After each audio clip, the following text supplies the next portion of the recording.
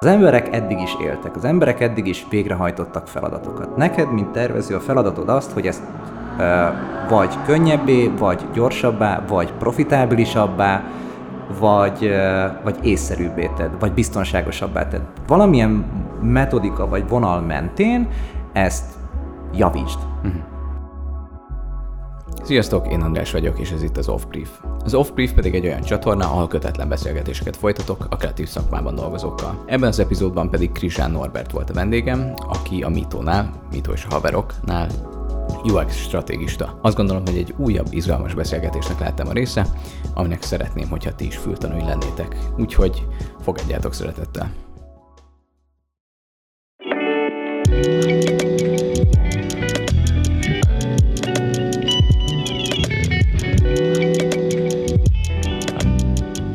You are listening to, and may be watching, Off-Brief. Krizsán Norbert, üdvözöllek. Szia. Köreinkben. Örülök, hogy eljöttél. Örülök a meghívásnak. Nézted a házat, és nézted a liftet is. Igen. Miként érted meg? Ja, bocs. Egészség. Már kacintottunk. Egészség. Amúgy. Egészség. Szerintem a Bauhaus egyébként mindig is egy ilyen fura épülettípus volt, pláne így Budapesten. Nagyon-nagyon kevés olyan épületet látni, ami meg is maradt, ami szépen is néz ki, és ez a két dugattyús lift, igaz, hogy ez egyik ugye nem működik. Sajnos igen. De nagyon azt mutatja egyébként, hogy működik. Igen, mert a piros pislákoló cucc az így fent van, és így az a... Viszont nagyon gyönyörű. Tehát egy nagyon egyedi élmény, egy nagyon olyas valami dolog. Nem vagyok annyira járatos egyébként a Bauhaus stílusban, de tudom azt, hogy valami nagyon olyan dolgot akartak csinálni, ami nagyon más volt, mint az eddigiek. És érdekes módon nem a Bauhaus maradt meg, hanem nagyon sok elf maradt meg abból. A Bauhausból. A kiállításon voltál? Budapest 100 kiállításon? Nem. Van egy, nem is tudom, hűvös völgy irányába, vagy... Ja nem, a Pasaréttől kinnebb van egy rész, a napraforgó telep. Az ott viszont jártam már sokszor. Az is elég szép. Igen. Ott végignéztük az összes házat, és így néztük, hogy így is lehet építeni. Viszont nagyon érdekes, hogy azok között nagyon sok nem élhető. Tehát, mert hogy ugye azok kiállításra készültek, és amennyire én tudom, ott nagyjából az lakják az összeset, nem? Igen. Abban az időben valószínűleg jobban élhető volt, vagy bár, nem tudom, de igazándiból ahogyan mi megnéztük, relatíve kicsi telken van, relatíve tömör házikó, nagyon szépek, nagyon egyediek, nagyon sok olyan vonás van benne, amit fel lehet használni máshol, de érződik rajta, hogy ez kiállításra készült. És azt hiszem azért volt, valami olyasmit olvastam róla, hogy azért volt ez a magyarországi kiállítás, meg ez a kísérleti telep, mert hogy vérszemet kaptak a magyar építészek a németekre, mert hogy a németeknél volt előtte egy ilyen, és azt mondták, hogy ilyet mi is tudunk csinálni, csak még nekünk is lesz. És nekünk is. És lett is egyébként, és mind a mai napig fennállt, tehát ez egyébként egy tök szép dolog, tök szép kezdeményezés. De egyébként azok a Bauhaus dolgok, amik megmaradtak itt Budapesten, azok mindig lenyűgözőek. Mint a dugattyús liftek. Ja. Ritka egyébként, mert tényleg még a 13. kerületben is vannak olyan lépcsőházak, ahol így belépsz, és ez a full márvány ilyen teljesen más élmény nyújt, mint egy most új építésű ilyen lakóház, nem is tudom. Örülünk, hogy itt lehetünk, és itt van ez a kis kuckó. Egy kincs. Igen. Picit hangos így a Margit körül, tehát ez van. Úgyhogy nem para. Abszolút. Visszatértél a nyaralásból, felfrissült elmével, Igen. Az összes könyvet kiolvastad. Nem. De cserébe készülsz egy előadásra. Igen. És fejben hol tartasz most abban?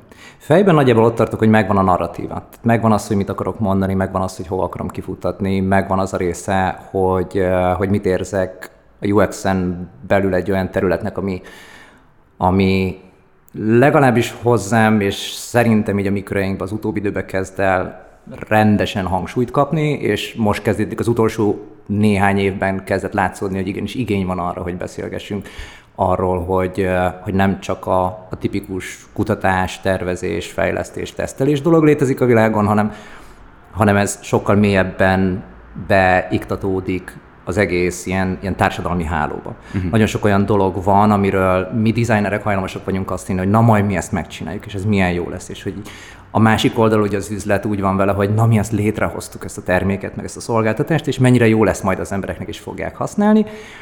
És érdekes módon az emberek meg élni szeretnének csak. Tehát, hogy tudod, a kettő egymásra eléggé ortogonális, és nagyon érdekes, mert hogy én ugye most 5,5 éve vagyok a Mitónál, ügynökség, imádom őket, tök jó volt melózni velük, és előtte 9 évet dolgoztam a G Healthcare-ben. És a G Healthcare Magyarországon milyen képviseletet élvez, vagy hányan vannak? Fú, hát most... Hány évet voltál, mit mondtál? 9-et, azt mondani. 9-et voltam, ott akkor 400-an voltunk. 200... Akkor te MedUX vonalon azelőtt ki voltál képezve, hogy igen, ez a fogalom létezett volna. Igen.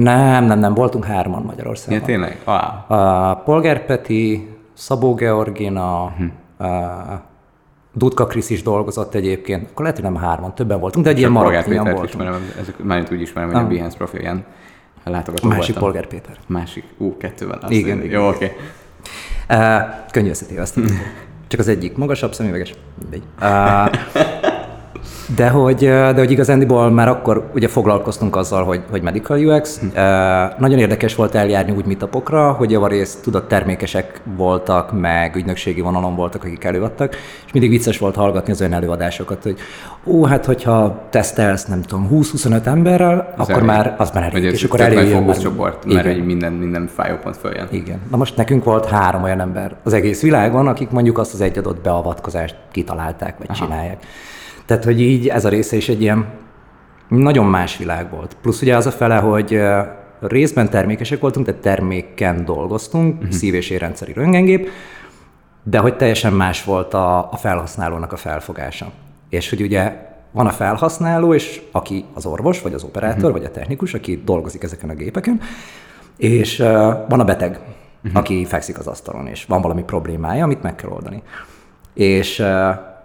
És mi mindig úgy voltunk vele, hogy akkor majd, amit mi előállítunk, szoftverterméket, meg a valódi fizikai terméket, az majd meggyógyítja a beteget is, majd milyen jó lesz, és az orvosok hálásak lesznek, és akkor virágszirmok, lassított felvétel, galambok, mint a John Woo filmekben. A valóság... Igen. A valóság ehhez képest általában az, hogy nagyjából ugyanabba a közegbe esett bele felfogás szempontjából ez a termék, mint ahogy mondjuk a szike, a katéter, meg az összes többi olyan dolog, ami azt a célt szolgálja az orvos szempontjából, hogy a beteg jobb állapotba kerüljön ki a műtőből, mint ahogy bekerült a műtőbe. És pontosan ugyanannyi bizalommal is viseltetik irányában. Tehát a Medical UX-ből a legfontosabb dolog, amit mindig el szoktam mondani, a legfontosabb dolog, amit el lehet hozni, az az, hogy amíg a felhasználó megbízik a termékedben, addig használni fogja. Onnantól kezdve, hogyha nem bízik meg benne, onnantól kezdve pedig abszolút nem fogja használni. Csak a megbízás az részben lehet egy ilyen szubjektív megítélés is, de ennek vannak objektív lépcsőfokai, mint például abban, hogy FDA vagy CE approved mindenféle pecsétet megkap, és igazából bevizsgáltatják nagyon-nagyon sok szempontból, szóval egy durva szabályrendszernek először meg kell felelni, és csak utána jön az, hogy úgy érzem, hogy ez ténylegesen működik, és ténylegesen használni is fogom a műtőben, hogyha esetleg oda is be van vezetve. Igen. Érdekes dolog egyébként, hogy általában nem az orvosok döntik el, hogy mit fognak használni, hanem a kórháznak a gazdasági igazgatói. De mindegy, általában kettő között általában van kommunikáció. Jobb esetben. Igen, jobb esetben. Igazad van abban, hogy van egy objektív bizalom. Tehát, hogy egyrészt ugye olyan terméket nem lehet árulni Amerikában, ami nem FDA approved. Tehát így, ez így az alap. Az összes többi az meg tudod, ilyen megbízhatóság, meg képminőség, meg ilyenek, amik általában objektivizálhatók. Tehát lehet azt mondani, hogy igen, szebb a képen, mint annak. A szubjektív az általában inkább az, hogy amikor éles helyzetben használod, akkor a helyes értéket mutatja-e, és hogy azt tudja tartani. Ja. Ez most így nagyon leegyszerűsítve. De hogyha átfordítom mondjuk abba a szituációba, hogyha használsz egy navigációs alkalmazást, el akarsz jutni A helyről B helyre.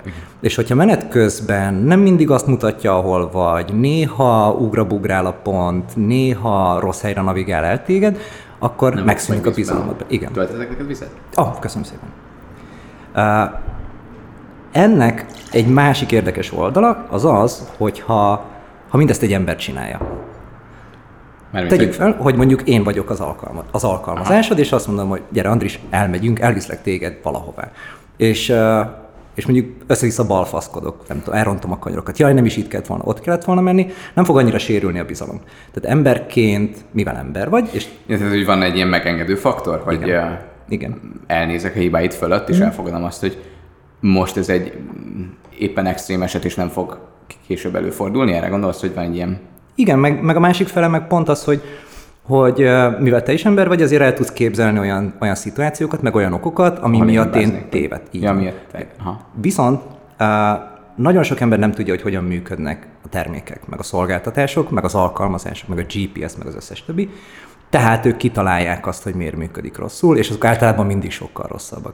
Tehát a bizalom ilyen szempontból nem mindenki lehet egyébként, és ez meg megint egy olyan dolog, amiről szeretek beszélni, hogy aszimmetrikus információ mennyiség van a tervezők, meg a felhasználók között. És ez a hatalmas nagy különbség a kettő között egy csomó esetben okoz ilyen részben tervezési parákat, részben... Néha sokkal többet bele tudnak gondolni, mint ami igazából mögötte van, nem? Igen. Meg az ilyen designer attitűd, tudod, hogy így, mert ezt én terveztem, és én mennyivel nagyobb vagyok, mint a többiek. Holott ugye pont inkább egy ilyen szervilisebb attitűd kellene, hogy én sokkal több mindent tudok, mint ők, és gondoljak abba bele, ami kb. Lehetetlen, hogy a felhasználóim ezeket nem fogják tudni.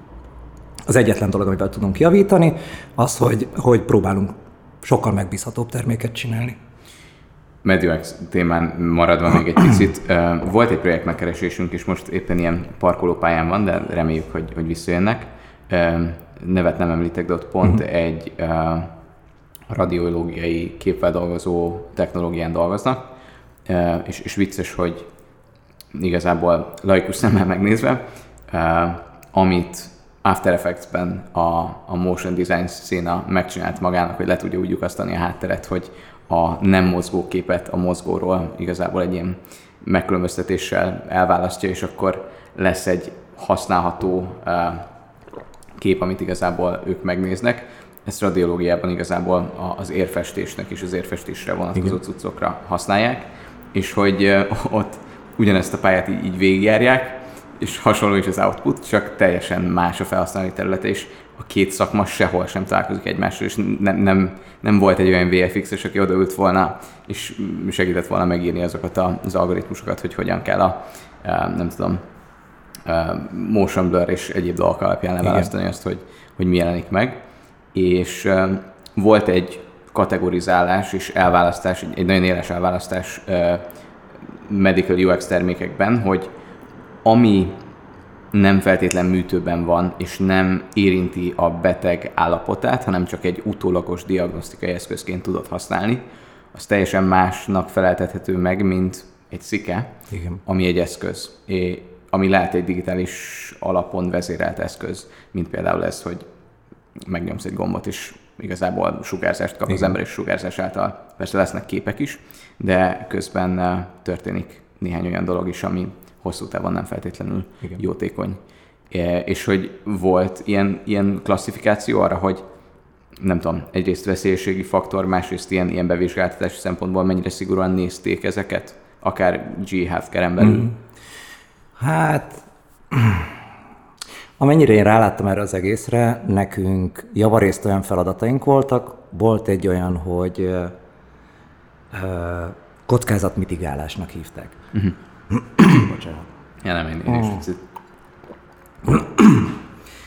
Ez javarészt ugye arról szól, hogy van egy aktív sugárforrásod, be tudsz kapcsolni, és igen, ez tud problémákat okozni. És pláne, hogyha mondjuk rálépsz a pedálra jó sokáig, akkor azt így konkrétan meg tudod sütni a beteget.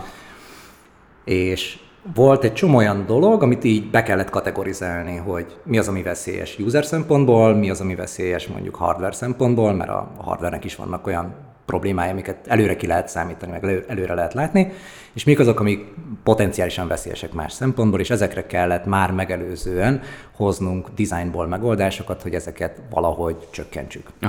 Ez riskmitigálás. És akkor előre meg kellett határozni, hogy mondjuk egy bizonyos probléma, az mondjuk milyen sűrűn fordulhat elő, ennek volt 4 darab kategóriája. Hogyha a probléma megtörténik, akkor ez a probléma ez mennyire katasztrófikus, tehát így onnantól kezdve, hogy nagyon nagy probléma nincs is, csak mondjuk egy kellemetlenség egészen odaig, hogy a beteg potenciálisan meghalad, és akkor ebből előáll egy mátrix, és akkor ezen kell szépen tornászni az elviselhető felé. Konkrét olyan klasszifikáció, hogy amit csináltunk, az vajon mennyire számít ilyen emberéletet veszélyeztethetőnek, vagy esetleg tényleg csak kozmetikai, mint mondjuk nem tudom, smink.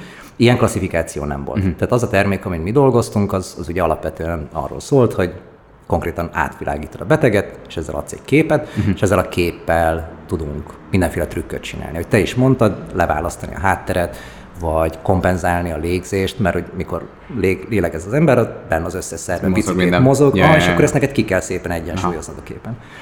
És akkor így igazándiból... Frame blending. Igen, nagyon-nagyon kemény dolgok vannak. Vagy például az, hogy sokan ugye azt hiszik, hogy a röntgensugár ez egy olyan dolog, hogy bekapcsolod, és akkor túloldalon pedig, ami van a röntgenkép, tehát az árkép, ott a csontokat látod. De igazándiból ez azon múlik, hogy mekkora feszültséget kapcsolsz rá, ahogy lehet különböző szöveteket látni. Átvilágítani.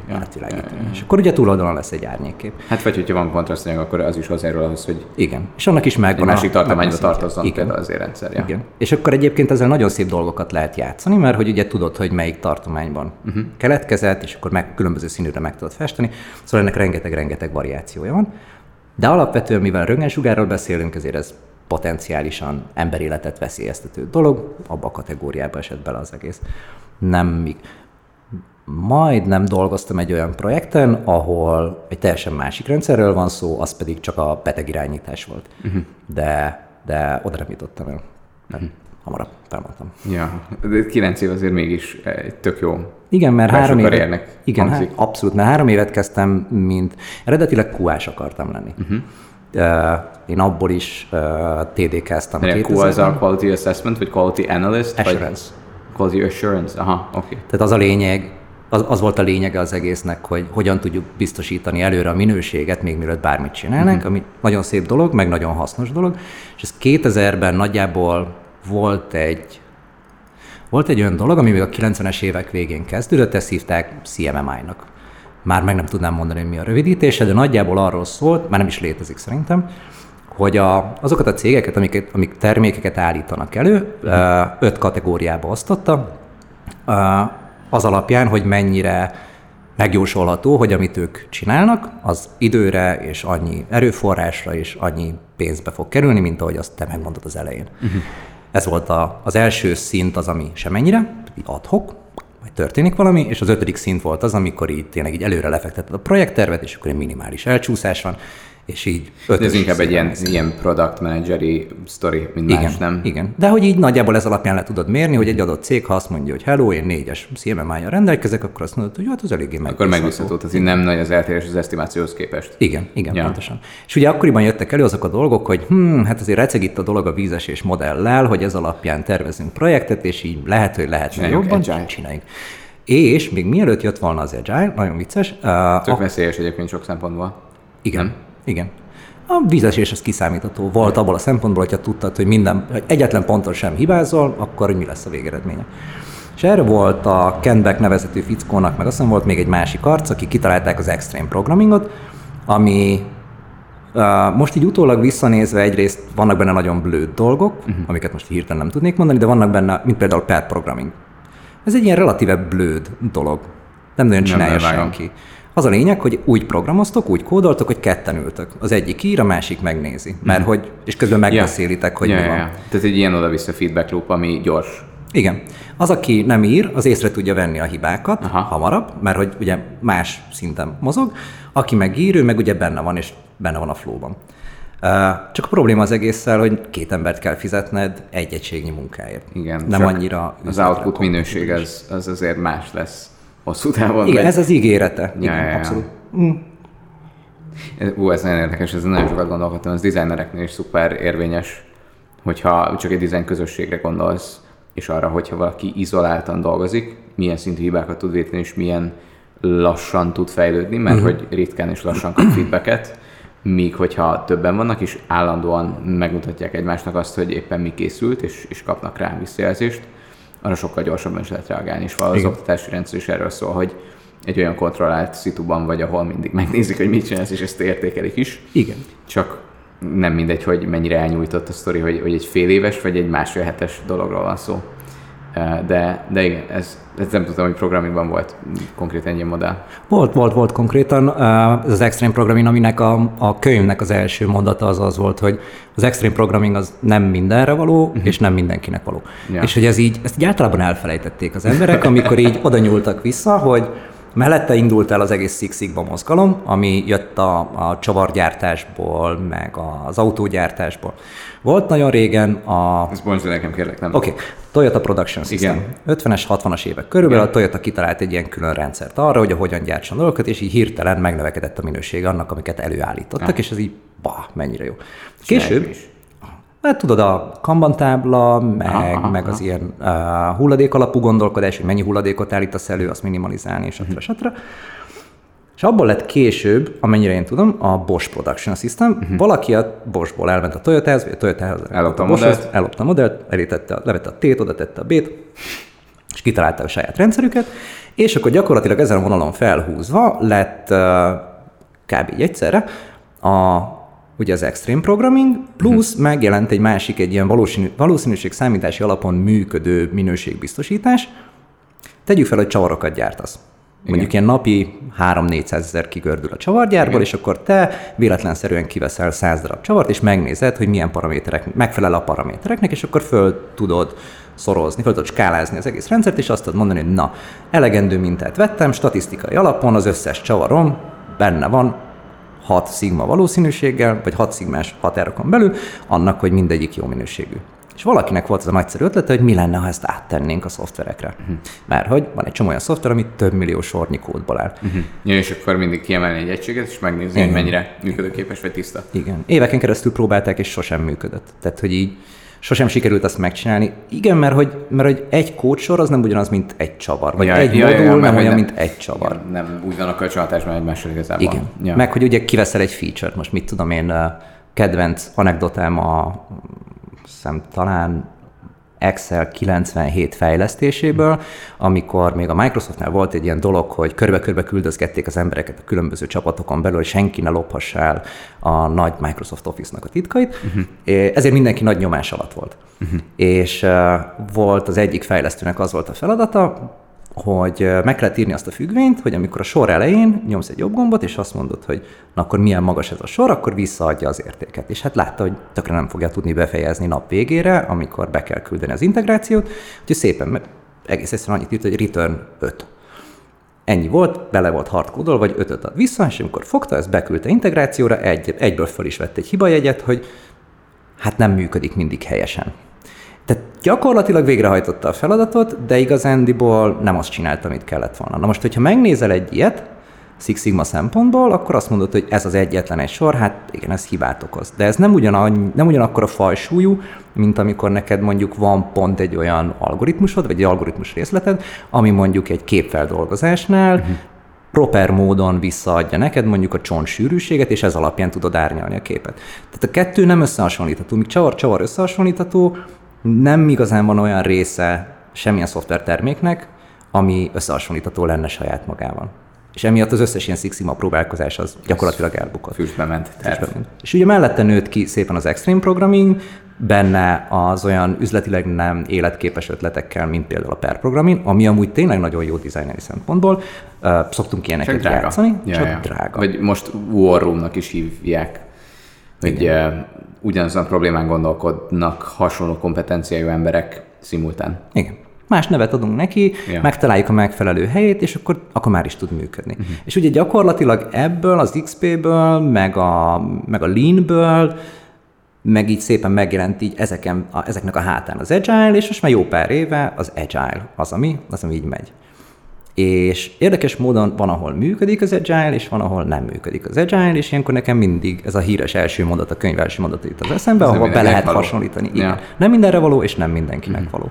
És érdekes módon egy csomó cégnél, és hát annyira nagyon nem érdekes, de hogy ezt lehet látni, hogy meghallják azt, hogy ez most az új buzzword, és olvassák azokat a case study-kat, amiben mindenki sikerre halmoz, mert hogy Agile-ban fejlesztett, vagy Agile-ban fejlesztett, és összekötik, hogy akkor biztos ezért volt a sikeres, ezért azt mondják, hogy csinálják ők is. Csak lehagynak. Nem biztos, hogy ez ezt így követendő. Hát igen, nem nagyon vizsgálják meg, hogy ezen a projekten mire van szükség, nem nagyon vizsgálják meg, hogy milyen emberekre, milyen kompetenciákra van szükség, és azok az emberek, akik ténylegesen a feladatokat fogják végezni, vajon alkalmasak erre a feladatra? Tehát, hogy így egy nagyon érdekes ilyen szituációba kerülnek bele, ahol van egy tök jó eszköz, csak rosszul használják ki. Jó, de ez a szokásos sztori, hogy az emberek egyszerűsíteni szeretnek, és szeretik nem megvizsgálni az összes változót és összes tényezőt, ami hozzájárul ahhoz, hogy valami sikeres, vagy ne legyen sikeres, hanem mindig a általuk legnagyobb fajsúlynak ítélt változóhoz oda mennek, és azt mondják, hogy na, ha ez meg lesz, akkor biztosan jó lesz, és az a baj, hogy ez csak egy oldalú. Persze más súlyozás mindenben, de hogy még mindig nem egy, hanem 50 attribútum járul hozzá ahhoz, hogy valami ténylegesen működik. Abszolút.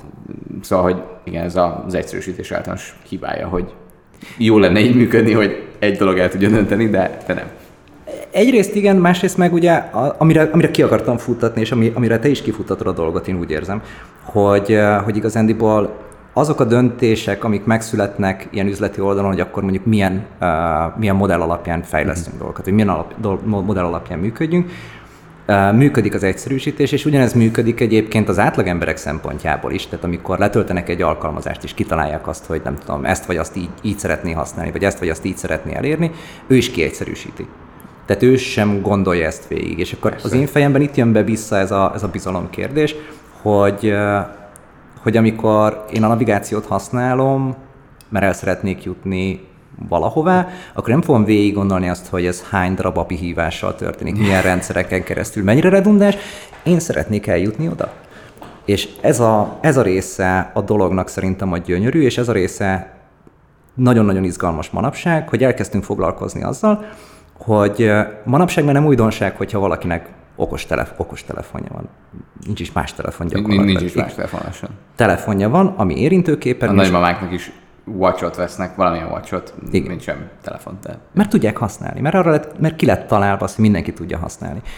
Már nem újdonság az, hogy mobil alkalmazást csinál valaki. Mindenki tud mobil alkalmazást csinálni. Most már gyakorlatilag amióta igévé vált az, hogy googlizni, igazándiból nyugodtan tekinthetjük azt, hogy az összes digitális szolgáltatás és digitális termék, az tökéletesen beépült a napjainkba. És hogyha beépült a napjainkba, akkor kutya kötelességünk megvizsgálni, hogy ha tömegesen használják ezt az emberek, milyen változásokat fog előidézni az emberi kapcsolatokon belül. Ez az, amivel nagyon kevesen foglalkoznak. És kéne.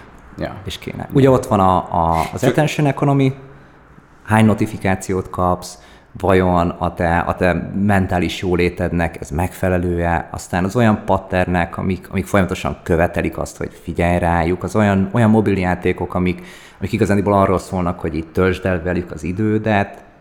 Az idő nagy részét. Igen. Ez nehéz téma. Arról is akartam kérdezni, erre kifutunk szerintem, mert hosszan lehet róla diskurálni. Milyen különbséget éltél meg egy ilyen GE-s rendszer és egy mítós rendszer között?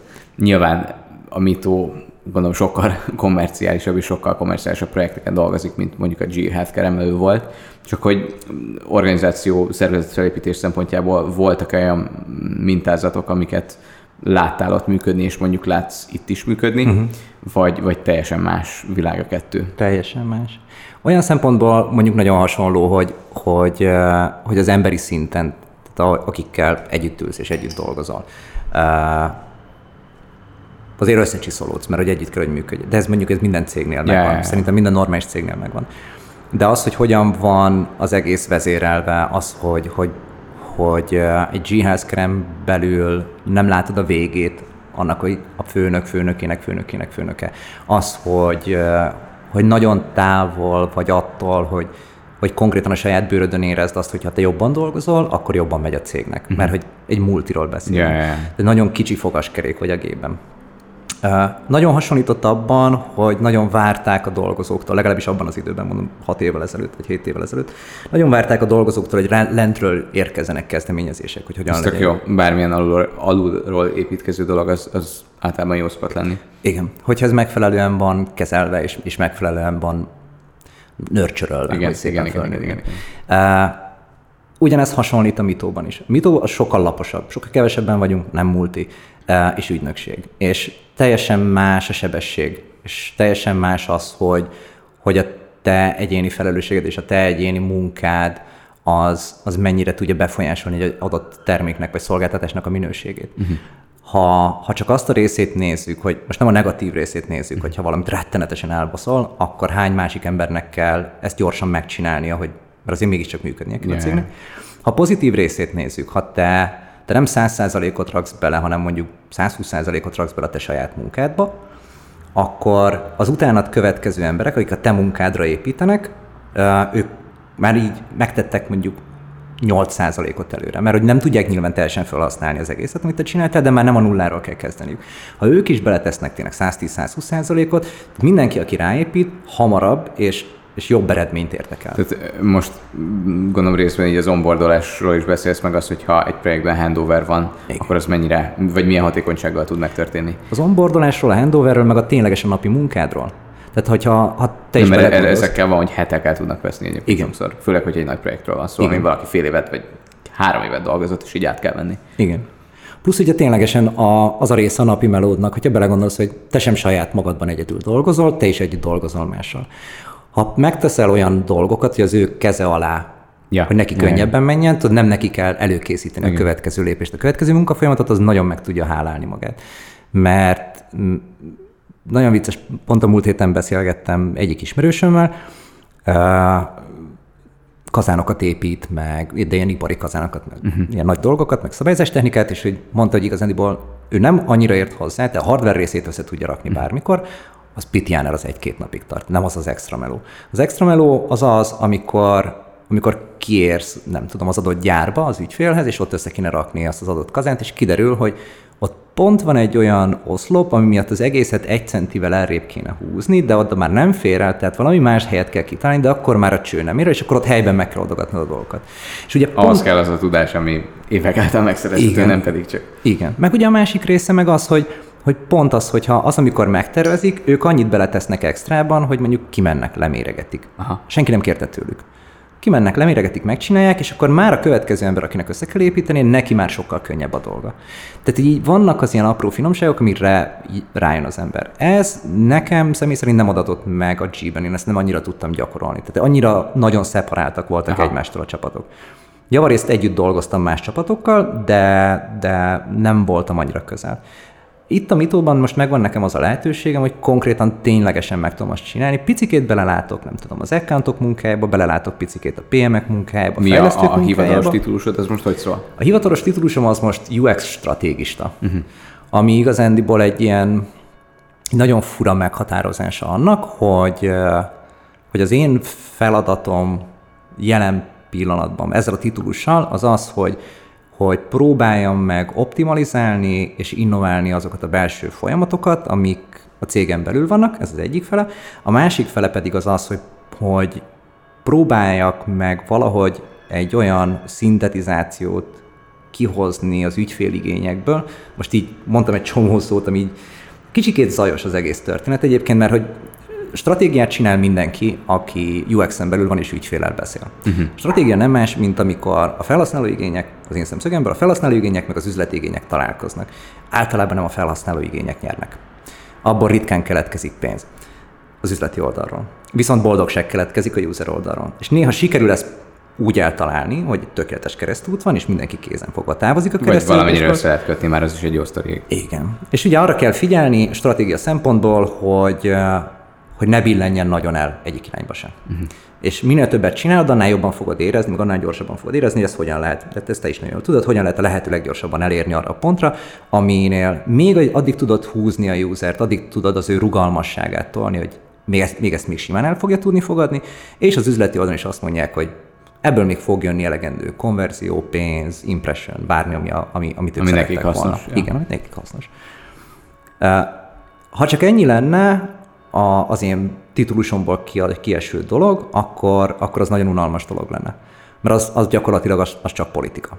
Az csak politika, hogy miket hogyan csinálunk, és akkor erre találtuk mi ki ezt a főnökömmel, hogy foglalkozzak azzal is, hogy hogyan és miként lehet ezeket a folyamatokat optimalizálni. Ennek keretében vettem át egy olyan projektet, ugye eddig végig Acture-t használtunk, és most állunk át Figmára. De az ilyen low-level prototipizálásra is, tehát hogy a Figmát most sem UI-ra fogjátok használni, hanem drótvázak és prototípusok építésére, Acture helyett, mert gondolom Acture-ben nem feltétlen dizájnoltatok, vagy? Acture-ben csak drótokat raktam. Javarészt az volt az indok annak, hogy Acture-t használtunk, mert hogy sokkal könnyebb volt bemutatni az ügyfélnek. Elküldtél egy URL-t, ő megnyitotta az URL-t, és ott volt. Ja. És ott volt. Meg hát durván, kb. Programozható. Na igen, ez az, amit nagyon keveset csináltunk, egész egyszerűen azért, mert drága. Hát jó, igen, idő, meg nagyon kevés projekt igényli azt, hogy még mielőtt UI-t látnál, egy olyan durván összerakott cucc legyen előtted, ami változókkal együtt, meg mindennel működik. Igen. És ez tényleg ritka. Meg nagyon nehezen volt módosítható. Tehát csináltunk ilyen prototípusokat, de az megszülsz 2 hét alatt, és utána az sem erre nem megy. És akkor csak annyit mondanak, hogy semmi gond, csak cseréljük meg ezt a 2 képernyőt, és akkor azt mondod, hogy igazándiból sokkal egyszerűbb újraépíteni az egészet. Ja. Úgyhogy úgy kezdtük ezt az egész átállást. És Figmához van, vagy lesz skeletonotok, ami, tehát ugyanúgy, ahogy az Acture-ben van egy beépített library, és modulokat tudsz drag and droppolni, ezt nagyon szeretik. Figmában építettek magatoknak egy saját ilyen kitet. Igen. Az király. Igen, van is egy olyan ügyfelünk, akinek készül egy ilyen fullos library. Az nagyon ott... de ez még nem a design system, tehát ez még mindig csak a wireframing system. Nem, ez már a design. Ez már a design system. Ja, akkor most arról a Legóról beszélsz, ami már az output. Igen. Ja. Annyi a trükk az egészben, hogy... Akkor nem drótoztak? Még igen. De átálltok a nem drótozásra. De hogyha belegondolsz abba, hogyha mondjuk összepakolsz egy olyan rendszert, hogy neked... Lego.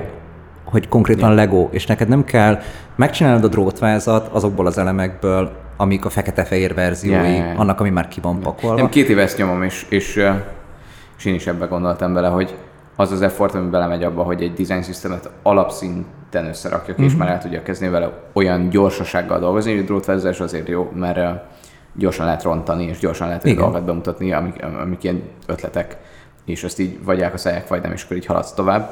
De kell ez effort hozzá, és hogyha már ezt beleteszed abba, hogy ne, fekete-fehér nem színes legyen, kb. Ugyanott tartasz. Csak veszélye van, hogy így, ha look and feel még nincs teljesen tisztába téve, akkor így megijedhet, hogy hát tökre nem erre gondoltam. Na igen, és ugye ez meg a másik fele, hogy nehéz azt mondani, hogy most jó a drótvázazás vagy sem. Tehát, hogy nagyjából egy ilyen... Nagyon projekt is ügyfélfüggő egyébként. Igen. Projektfüggő, ügyfélfüggő, mennyire edukáltad az ügyfelet, mennyire edukált az ügyfél, mennyire csiszolódtatok össze, milyen a kémia köztetek. a folyamatot, igen. Igen, mennyi időtök van rá, mennyi pénz van rá, tehát nagyon-nagyon sok mindenem múlik.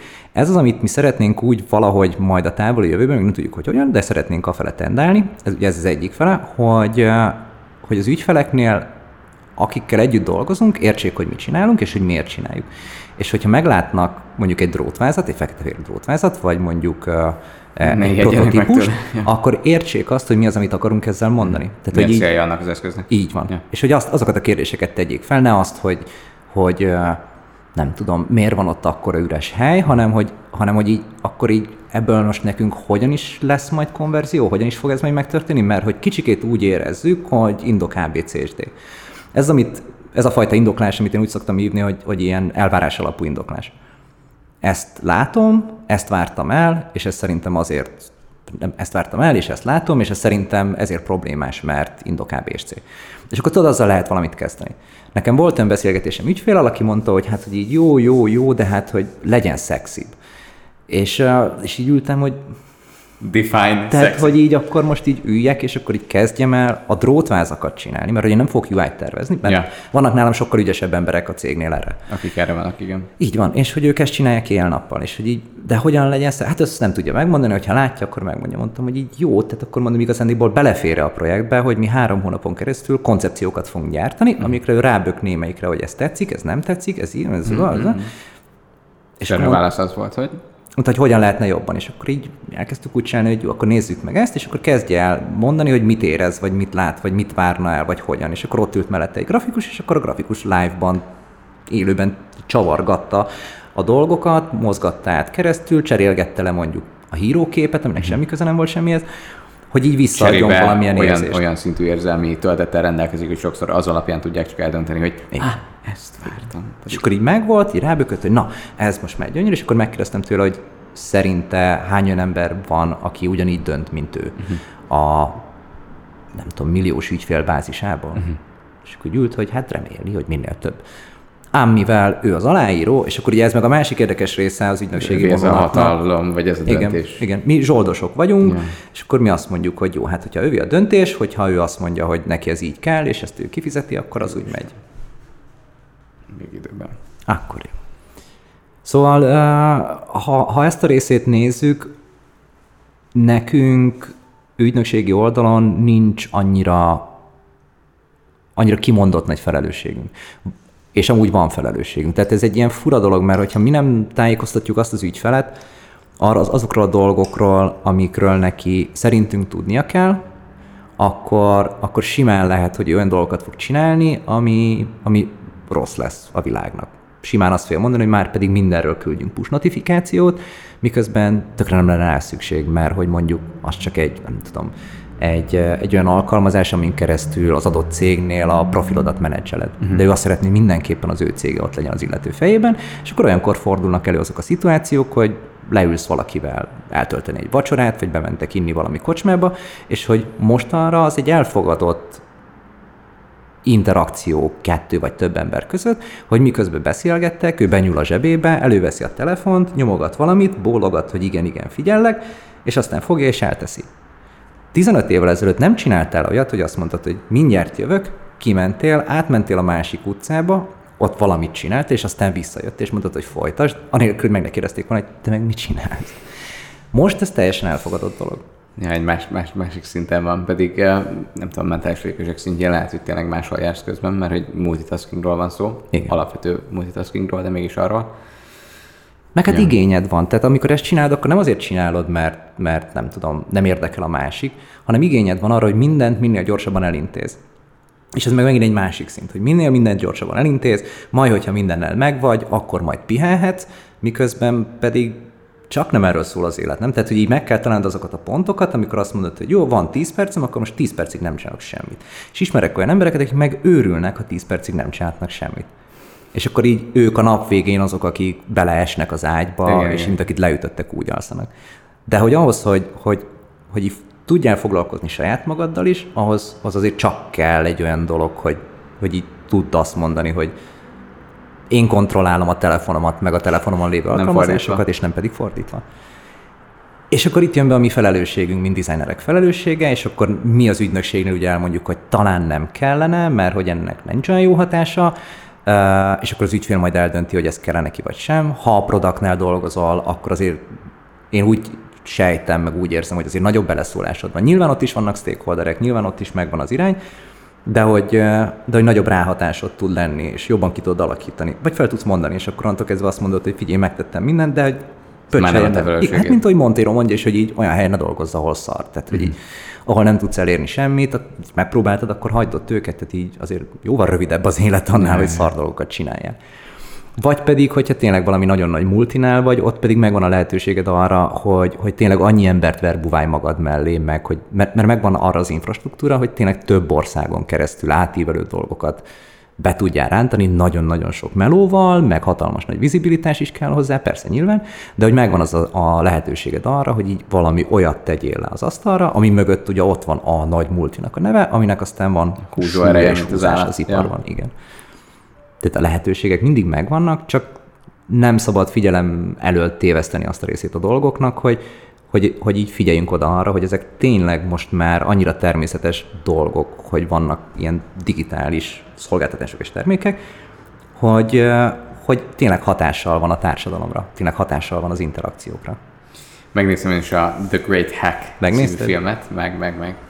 És csak néhány előzetes infóm volt igazából arról, hogy mi lesz a tartalma. Nem tudtam, hogy ennyire csak erről a részéről fog szólni, mert ugye az a lényeg, hogy a Cambridge Analytica által használt eszközöket és stratégiáikat felfedik az elmúlt 15 évnyi időre, és így a működésükre, és akkor ezt így felfedik, hogy mit tettek és mi történt, és hogy ez milyen hatással volt igazából a politikai választásokra és egyéb dolgokra is, emberek életére.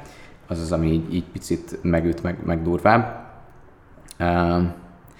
A két világ között valahol van egy óriási ilyen szakadék designereknél, product managereknél, cégeknél, meg bárminél, és az első olyan hely, ahol én ezzel találkoztam, és rájöttem, hogy tényleg valószínűleg ebből így hiány van, az a Tristan Harris volt, aki a timewellspent.io, vagy nem is tudom, már lehet, hogy teljesen megváltozott a domén, de az a lényeg, hogy nála láttam először azt, hogy design etikával foglalkozott, és kimondta, és kiharcolta a Google-nél ezt a titulust, hogy ő design ethicist, és ugye előtte még nem volt másik ilyen ember.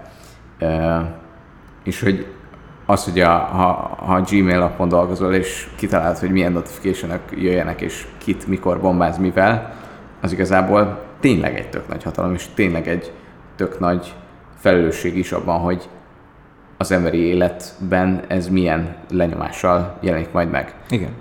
És hogy ezt nem realizáljuk, és nem valahogy nem csak azt akarom megfogalmazni, hogy rohadtul nem evidens, hogy ez mennyire baszottul durva. Igen, meg ugye a másik fele, meg nem véletlenül te is keresed a szavakat, meg én is keresem a szavakat ebben a témában, mert hogy egyrészt relatíve az elején járunk ennek az egésznek, másrészt meg amikor etikáról van szó, akkor csomó ember checklistet vár, meg egy ilyen házszabályzatot, hogy így akkor mind kell végigmennem ahhoz, igen, egyes hogy pont, etikus legyek. Igen, és nincs ilyen, mert nem ez az etika, nem erről szól az etika. De ha már van egy ilyen, az is egy előrébb tartó folyamat, vagy legalább egy kezdeményezés ahhoz, hogy egy jobb termék lehessen, vagy egy emberi szempontokat is jobban, nem tudom, felmérő cucc jöjjön létre, mint az, hogyha egyáltalán nem foglalkozik vele az ember. Tehát az, hogy van egy checklisted, nagyobb támasz, mint ha nem lenne egyáltalán, vagy nem lenne egyáltalán olyan embered, aki ezzel foglalkozna. Ez igaz szerintem. Egyébként persze nyilván segít, de hogy tudod, hogyha azt mondod, hogy, és itt jön be az emberi lustaság, hogyha azt mondod, hogy van egy checklist, amin ha végigmegy, akkor már legalább elindultál valamin, akkor lesznek nagyon sokan, akik azt fogják mondani, hogy hát akkor ő már megtette azt, amit így meg lehetett tenni. Mert nekem ilyenkor... Igen, és akkor ez így volt. Jó. Mert hogy ugye nyilván el szoktuk mondani mindig, és én is el szoktam mondani az egyetemen is, hogy így kutatás az kell. Várj, most hol laktatsz? Ha minden jól megy, akkor majd a tavaszi fél évben megint majd a momén. Elfogarasítómival az ID. IXD. Az IXD-nak is, az egyetemistáknak. Aha, szuper, tök jó. Úgyhogy, és ráadásul nagyon jól állunk, szóval tök jó dolgok vannak. Szóval, hogy így kutatás az mindig kell, tehát kutatást nem úszod meg, a kutatás alapján tudod azt, hogy kiknek tervezel, meg hogyan tervezel. Miért egyáltalán? És egyáltalán miért, meg majd hogyan fog ez működni, meg miként, és közben a gyakorlatban egy csomószor az van, hogy ha nem is esik ki a kutatás, de biztosan sérül. Vannak olyanok, most már egyre kevésbé szerencsére, hogy így az ügyfél azt mondja, hogy nem kell kutatás, majd mi megmondjuk, hogy hogyan működjön, mert hogy mégiscsak a mi ügyfeleink is, akkor ilyenkor így nem annyira jó. De általában... Egész nap ezen gondolom, folytasd aztán... De hogy általában sérül a kutatás. És egész egyszerűen azért sérül a kutatás, mert ugye nagyon sokszor nem jól csinálják a kutatást. Nagyon sokszor az van, hogy már pedig tényleg by the book, ahogy le van írva, végigmennek, megkérdezik az embereket, begyűjtik az analitikából az adatokat, összefésülik emberek, és akkor így kihoznak megállapításokat, amikkel vagy lehet kezdeni valamit, vagy nem. Vagy kapcsolódik valamihez, vagy nem. Láttam olyan personákat, amik nagyon szépen össze voltak foglalva, nagyon szépen meg voltak csinálva, meg is voltak tervezve nagyon szépen a brand színekben. Csak éppenséggel nem nagyon lehetett mire felhasználni őket. Mert hogy megfoghatatlanak voltak, túl absztraktok voltak. És azt hitték, hogy ott a vége. Tehát, hogy meg kell csinálni a personákat, és pont. És az egy kész végső dokumentum, egy leadandó.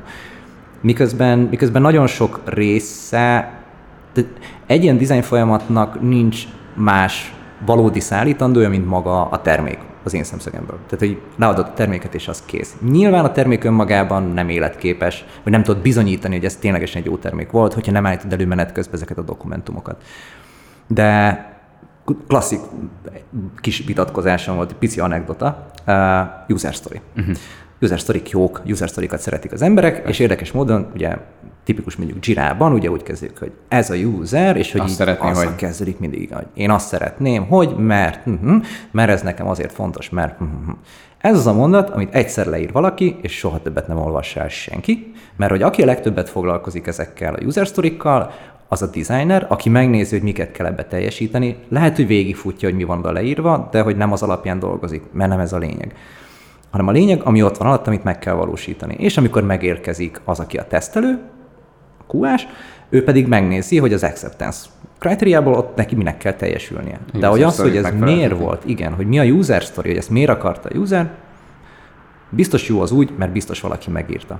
És egyszer belefutottam egy olyanba, ami úgy hangzott, hogy én, mint a felhasználó, azt szeretném, hogy 2 héttel azután, hogy negatív értékelést adtam az alkalmazásról, kapjak egy újabb értesítést, hogy értékeljem újra az alkalmazást. És megkérdeztem, hogy így ki az a user, aki szeretné ilyet csinálni? És akkor elmondták, hogy hát, hogy igazándiból az üzlet szeretné azt, hogy ez kimenjen, de hát a user story formátum meg kell fogalmazni user story-ban. Hogy ez a user. És akkor így mondtam, hogy miért nem írtátok, hogy ez a business? Hát de hát olyat nem lehet, hát nem az van leírva. És tudod, ez a probléma az egészről, hogyha van egy checklistünk az etikáról, akkor az emberek a checklistet fogják követni. Értem. Tökéletesen igazat adok neked abban. Tehát rossz használnak egy olyan eszközt, ami így evidens. Persze. Okay. És akkor ugye visszajön itt is az a része a történetnek, amiről beszélgettünk, hogy agile-t választanak, mert hogy egyszerűsítenek és látják az egész. Így van. Kikopna az egész. Úgyhogy igen, tök jó, hogyha van egy checklist, tök jó, hogyha létezik, de én nem ezt szeretném, hogyha érted, bármi történne, akkor hogyha szeretnék valamit. De én szerintem az lenne tök jó, hogyha minden egyes cégnél, vagy legalább a nagy cégeknél, vagy ügynökségeknél lenne olyan ember, aki foglalkozik az etikával, és aki beszélteti az embereket. Ennek nem kell leszállítandó dokumentumának lennie, ennek nem kell. Legyen egy olyan beszélgetés, ahol elhangzik az a kérdés, hogy biztos, hogy tényleg ezt szeretnénk csinálni? Hogyha holnap megjelenik az újság a te neveddel, Pop Andris egy olyat tervezett, ami azt csinálja, hogy okés lennél le a dologgal. Nem az, hogy jó, nem az, hogy rossz, nem az, hogy hogyan érezni, nem az, hogy vállalnád, okés lenne neked. És akkor ez csak a rengeteg filozófiai irányzatban az egyik nézőpont, amiről beszélgetni kell. Teljesen mindegy, hogy mi a válasz, beszélgetni kell, mert hogy ezek alapján kommunikáció útján fogunk majd eljutni oda, hogy majd jön egy termék. És ez számomra azért nagyon izgalmas, így most már 8 éve foglalkozok UX-el, hogy én mindig gyakorlati oldalról fogtam meg ezt az egész történetet. Van valami, amit meg kell csinálni valahogy, aminek vannak valamilyen szabályai, amiken végig kell menni. Ez egy vége és egy productban. Ilyen szép kockás dolog. Ja. És ez meg tök más irány az egészre. Teljesen merőleges, és nagyon-nagyon fontos. És mindig éreztem, hogy valahogy ez így lötyög. Valahogy nem stimmel bele az egész világba, hogy tudod, vannak emberek, fölkelnek reggel, fogatmosnak, kávéznak, elmennek retyóra, sattara, és megnyitják az alkalmazást, amit te terveztél, és becsukják az alkalmazást. Igen, és hogy így, hogy kerülök én ebbe a képbe? Nem én, az a termék, aminek így a tervezésében mondjuk így benne voltam. És élik tovább az életüket. És másik nagyon érdekes dolog, amit menet közben jutott még eszembe, és ide fog kapcsolódni, hogy említetted a Cambridge Analytica Institute a Great Hack-kel. És azért egy elég masszív dolog. Brexit, Trump, rengeteg nagyon aljas húzás, amit még meghúztak menete állítólag, nem tudom, hogy már bebizonyították róluk, de hogy ezek nagy dolgok. De hogy ugye erre jöhetne egy ilyen klasszikus védekezés, hogy de hát én nem tervezek olyan dolgokat, hát nekem nem célom éneket csinálni. Mindenki csak egy picit vett részben, és nem is tudta, hogy miben, és valahogy kifutott erre a sztori, de hogy nem... Valahogy ide került. De hogy nagyon sok esetben van az, hogy az, amit te tervezel, meg az, amit csinálsz, azt fogja valaki használni. És hogyha pont a rossz pillanatban, pont rosszkor kötöd le az embereket, ül egy pár, mennek haza a buszon, az egyik éppen elkezdi elmondani a panaszát vagy bánatát, a másik éppen mondjuk vagy kap egy notit, vagy eszébe jut, hogy szeretnék megnézni valamit ebben az alkalmazásban, mert mondjuk teszem, azt terveztél egy divatláncnak egy alkalmazást, amin keresztül gyorsabban, könnyebben tudnak rendelni dolgokat, hatalmas nagy innovációs feature-ök vannak benne, amit egyszer lefényképezed magad, és akkor a ruhákat úgy mutatja, ahogyan rajtad áll. Imádnák az emberek, nyugodtan lehet használni. Most találtam ki. De tegyük fel, hogy eszébe jut a másiknak az, hogy így, mi lenne, ha rendelne egy olyat. És gondolj bele abba a szituációba, hogy te vagy a felelős azért, hogy az egyik ember próbálna valami komoly beszélgetést létrehozni a másikkal, miközben a másik elkalandozik egy teljesen random irányba, aminek nem olyan nehéz elképzelni, hogy a vége majd egy veszekedés lesz. Már is befolyásoltad az embereket, valami... Két ember kapcsolatát, belenyúltál ebbe a dologba, akaratlanul. Nem tudsz olyat csinálni, hogy azt mondod, hogy akkor nem tervezek. És tudsz olyat csinálni, hogy azt mondod, hogy nem tervezek ilyen dolgokat. De nem is más, tehát hogy... Igen, de hogy tehát nem is az a lényeg, hogy hogyan old meg az ő párkapcsolati problémáikat, hanem az a lényeg, hogy gondolj bele ebbe, amikor csinálod.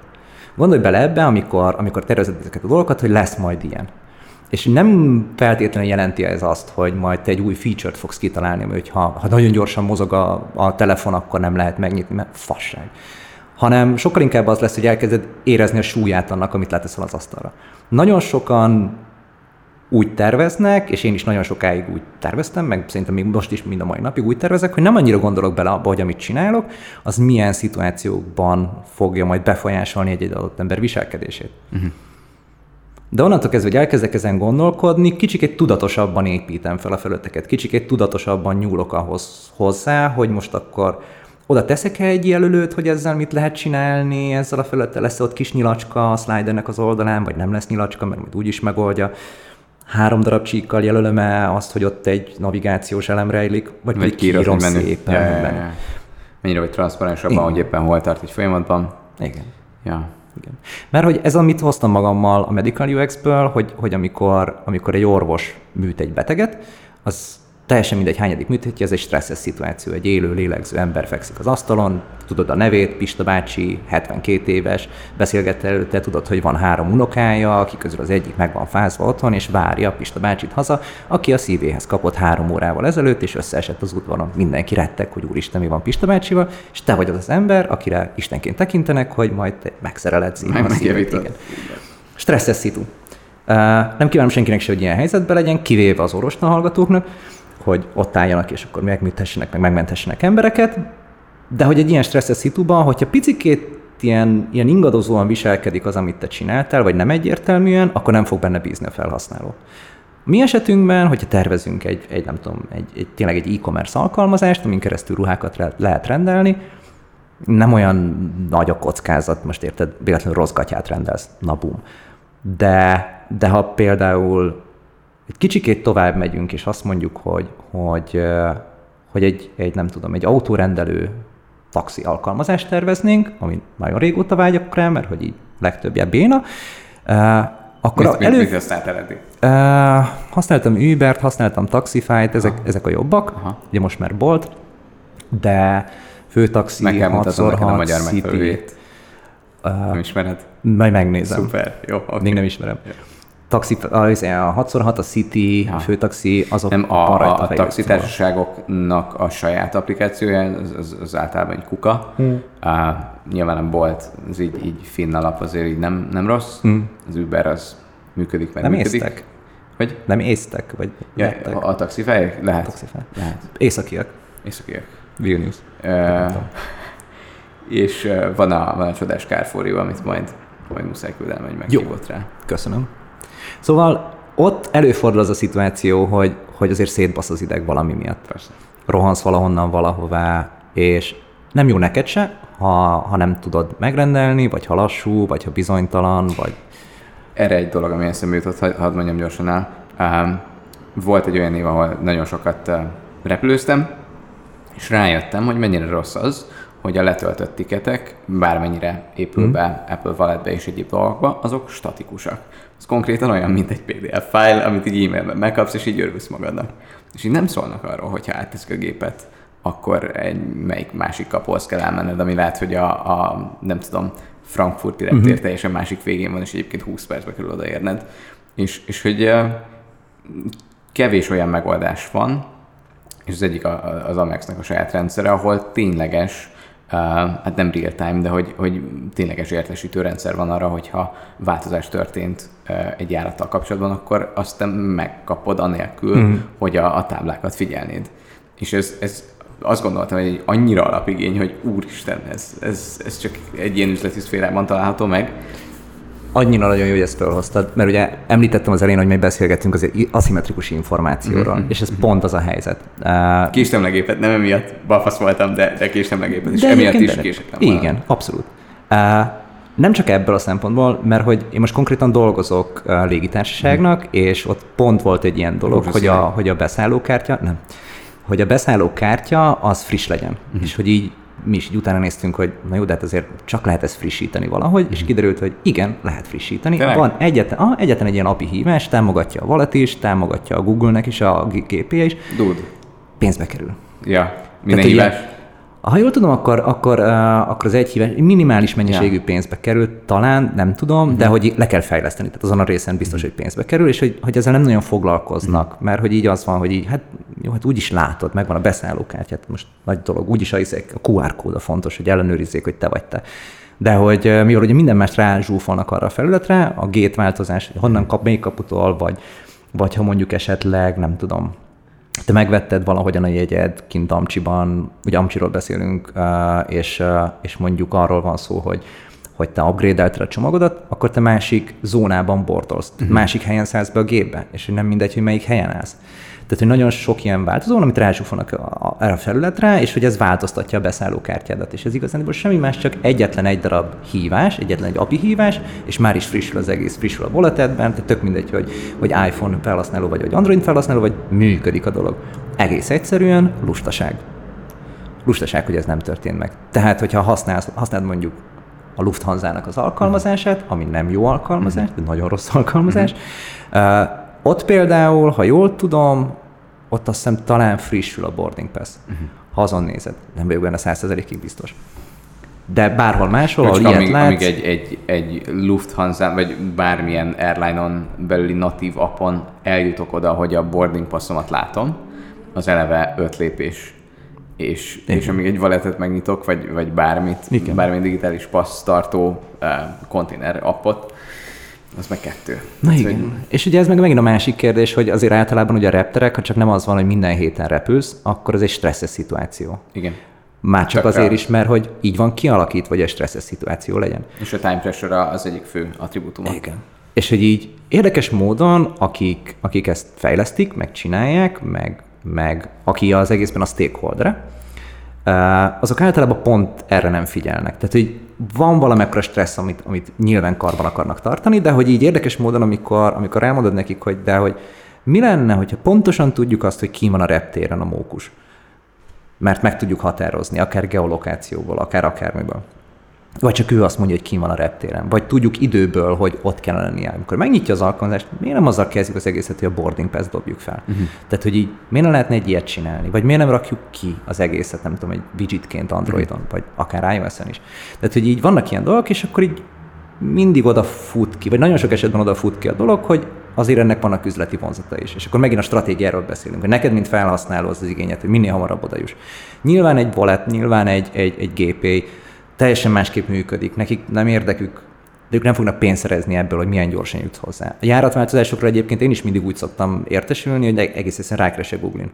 Flight info, beírom a Lajstrom számot, vagy a járatszámot, és akkor már dobja is föl, mert hogy rengeteg oldalt. Jó, ez egy olyan best practice, amit te ismersz és használsz, és én lehet, hogy mondjuk nem. Yep. Úgyhogy itt meg az információ birtokában nem lévő emberek a rosszabbik oldalon állnak. Igen. És akkor ugye nagyon sok minden azon múlik, hogy vannak ilyen beszélgetések emberek között. Nem feltétlenül úgy, hogy most ülünk itt egy nagyon szép irodában, és akkor beszélgetünk arról, hogy igazándiból, hogyha majd te legközelebb tervezel airline-nak, és akkor eljutsz oda, hogy na, akkor most a beszállókártyát kell, akkor így mondasz, hogy már pedig frissüljön, mert hogy létezik, tudod, mert beszélgettünk erről, tudod, hogy le lehet hívni és lehet frissíteni, hanem mondjuk azt, hogy nem itt ülünk, és nem designerek vagyunk, hanem lent ülünk valamelyik kocsmában, és beszélgetünk arról, hogy te majdnem lekésted a gépet, mert hogy nem frissült ezen a szaron a beszállókártya. Nézd már, meg tudom, és akkor mondom, hogy de nézd, itt meg tudod nézni. És akkor azt mondják, hogy hát ez milyen tök jó. Tehát azért tehát sosem tudjuk kikerülni ezt a részét, mint designerek, hogy az emberek beszélgessenek egymással. És ez valahol meg ilyen hajtórúgója az egész rendszernek, amiben benne vagyunk, hogy emiatt... Ha van egy kurva jó app, valószínűleg el fogják mondani, és valószínűleg tudni fogsz róla. Tehát, hogy az is tök jó, hogy ilyen módon is terjed, tehát nyilván az is terjed, hogy rossz. De hát arra valahogy jobban be vagyunk állva, hogy a rosszat mindig hamarabb érzékeljük. Az egyik dolog, amit említettél, ügyféligénnyel vagy üzleti igénnyel kapcsolatban, sokszor egyébként lehet, hogy empátia hiányából fakad, hogy mivel ők évek óta abban vannak, és évek óta azzal a témával foglalkoznak, nekik már egyáltalán nem stresszes semmilyen szinten, sem beszélni róla, sem gondolkodni róla, sem bármi, mert hogy másképp tekintenek rá, és nincsenek érzékenyítve a userek irányába.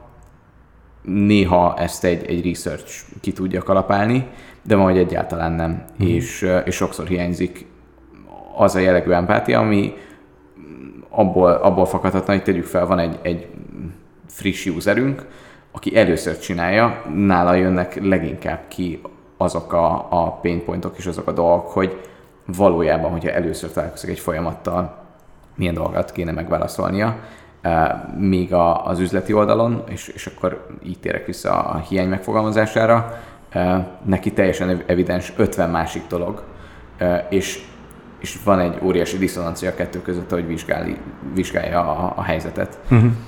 És nem tudom, csak kíváncsi vagyok, hogy szerinted melyik az a másik gyakorlat, field test, research, user testen kívül, amivel ezt ilyen könnyen egy szintre lehet hozni. Szerintem nem field test, nem research, nem másik metódus, mert hogy igen, ez az egyik fele, és hogy ez is egy nagyon sok faktoros dolog. Azok az emberek, akik a döntéshozók, nekik az a feladatuk, hogy ők megfeleljenek valaki másmilyen fajta embereknek. Nekik is van egy főnökük, igen, és ha nekik nem lenne főnökük, tehát annyira magas szinten vannak, akkor pedig a részvényeseik megfelelnek. Ja, tehát, hogy ez egy olyan világban dolgozunk, ahol ugye negyedévre több bevételt kell hozni éves viszonylatban. És riportokat néznek, ahol szám van az alján. És egy csomó esetben nem is feltétlenül az empátia hiánya, tehát hogy nem tényleg egy hiány az, amit be kellene tölteni, hanem meg kellene érteni, hogy az empátia hiány egy csomó esetben ugye mitől van.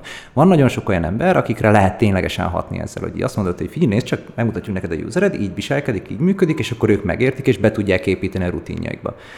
Ha a feladat körükbe ez belefér.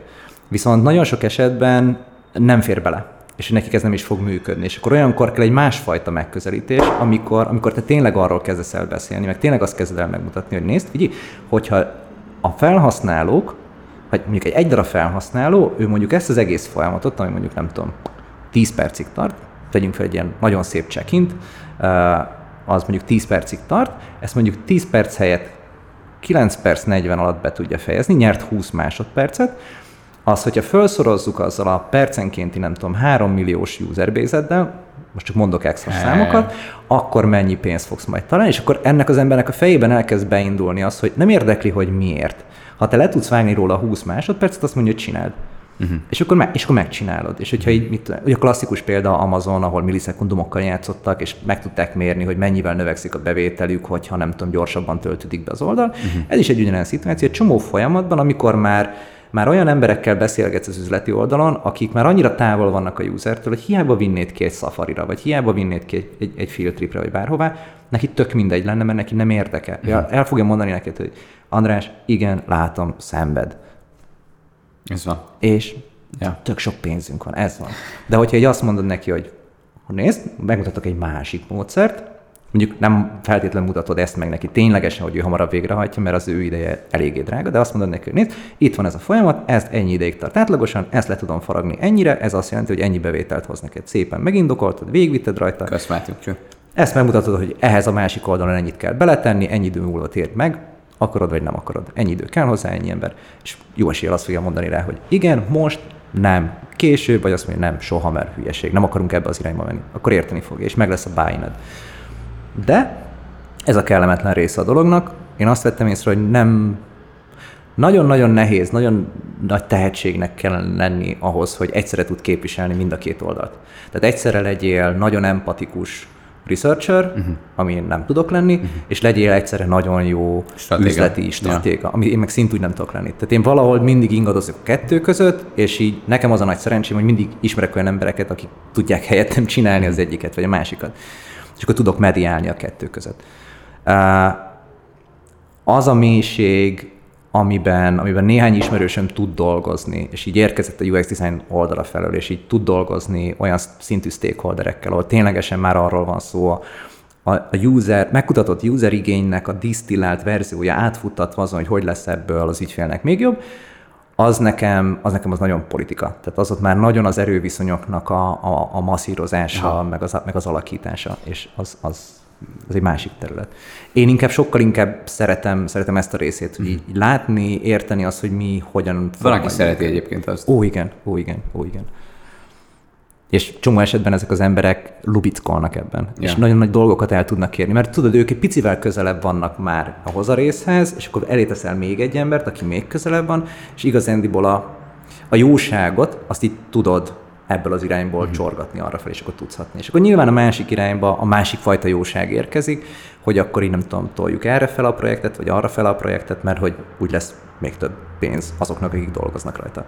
Mert ez meg megint a másik dolog, amit szeretek elmondani mindig, hogy azért bármennyire is úgy állunk hozzá a dolgokhoz, hogy a felhasználó igénye, meg a felhasználónak igaza van, meg tervezünk jó dolgokat, azért a nap végén azért mindannyian pénzért dolgozunk. Tehát, hogy így muszáj. Lehet csinálni jótékonysági projekteket, meg lehet csinálni pro bono-ba a dolgokat, de hogy életbe kerül a pénz. És azzal sem feltétlenül értek egyet, hogy a felhasználónak mindig igaza lenne. Volt pont egy ilyen mondatod, amikor a Moma egyik panelbeszélgetésen találkoztunk, utána elhangzott, hogy nem feltétlenül, tehát hogy a user nem mindig szent tehén, és arra akartak kérni, hogy ezt majd fejtsd ki, de előtte megkérdezem, hogy még nem végeztél vele. Még jó vagyok mindegyikkel, köszönöm. Sure, melyik egyébként egy gyors promo, ez grafazás stúdió tervezte, és egy Red Dot Design Awardot nyert ez a címke. Ez egy gyönyörű címke. Remélem jól látszik. Nem fizettek érte, de ha majd legközelebb küldenek egy másik üveggel. Szóval, hogy a user nem mindig szent tehén. Mik azok a helyzetek, ahol azt lehet mondani, hogy egyrészt kell, és lehet is vezetni a kezét, és nem feltétlen az a jó, ami az ő nem is elképzelése. Mert a usereknek inkább elvárása van, mint elképzelése, mert nem feltétlen tudja, hogyan fog működni, inkább csak arra vár, hogy véghez tudja vinni azt a taskot, amit elkezdett. Igen. Ezt az irányt akartam bevetni még, hogy senki nem kell fel úgy, hogy azt mondja, hogy használom ma a Facebookot. Mert hogy miért? Tehát, hogy senki nem teszi ilyet. Tehát így mindenkinek megvan a saját maga célja, hogy így azt mondja, hogy nem tudom, utána néz a barátainak, vagy valakivel beszélgetni akar, vagy keres valami jó eseményt, de senki nem ténylegesen a konkrét termék miatt használja ezt a terméket. Blöd dolog lenne azt állítani, vagy botor dolog lenne azt állítani, hogy bárki is így gondolja a tervezői oldalról, hogy majd felhasználom, hogy mennyire akarja majd szeretni használni. Azt akarom, hogy azt akarják, hogy minden nap kétszer megnyissa. Legalább kétszer megnyissa, és hogy a 30 napos retenció nagyon-nagyon jó legyen. Tényleg a user retention, ez a fogalom, ez eleve. Borzalmas. Tehát, hogyha nem kreálsz olyan kontextust, olyan szituációt, ami fekszik az embereknek, akkor nem fogják használni.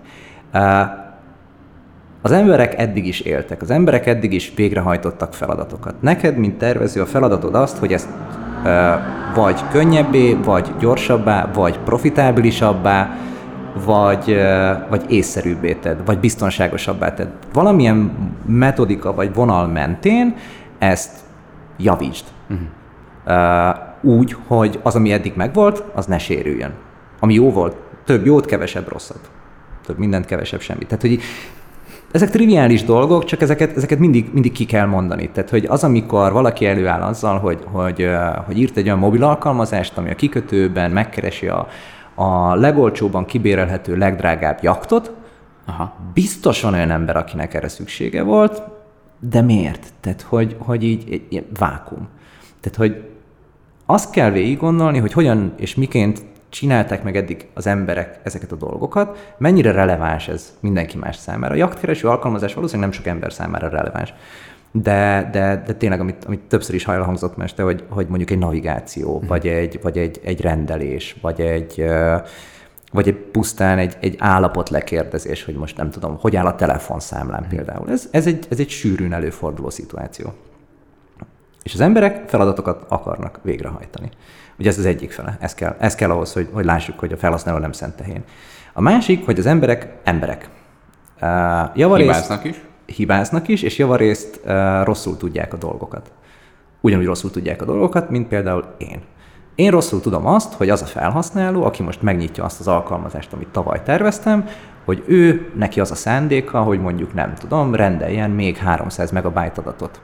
Mert nem ez a szándék, hogy rendeljen még 300 megabyte adatot, hanem az, hogy elhárítsa azt a problémát, hogy nem tud netezni.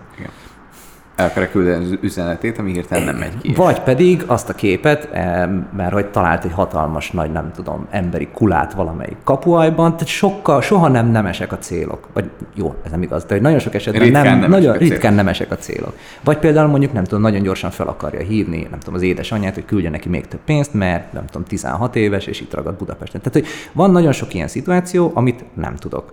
És biztos, hogy tévedek. Viszont ugye áttérve a másik oldalra, felhasználó oldalra, nem lesz igaza az illetőnek, amikor ő kitalálja azt, hogy vajon miért nem tudja ezt megcsinálni, vagy miért nehéz ez. Nem fog igazat mondani, mert nem tudja, hogy mi az igazság, és hogy állíthat hülyeséget. Ahhoz joga van minden usernek, hogy elmondja a véleményét, hogy feedbacket adjon, és azt őszintén meg tudja tenni. Meg tudja tenni, és mi ezt őszintén le tudjuk kezelni. És hogy ne vigyük bele olyan dolgokba, amikor ő valamiről azt hiszi, hogy az úgy működik, és közben a szöges ellentéte. Ugye a tipikus ilyen sötét minták, amik így szoktak működni, olyat nem ildomos tennünk, etikailag nem helyes, ami például tök könnyű bejutni, és nagyon nehéz kijutni. Tök könnyű előfizetni valamire, de lemondani, az mondjuk rohadt nehéz.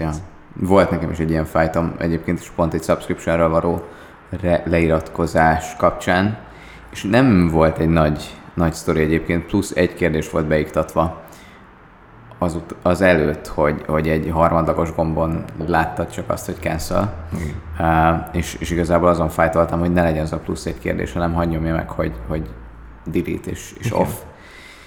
És az egy ilyen iskola példája volt annak, hogy hogyan nem kell terméket menedzselni. Azt a választ kaptam a PM-től, hogy ha nekem ez lenne az egyetlen olyan kereseti forrásom, ami így a kenyeremet termeli, akkor hogyan hoznám meg a döntést?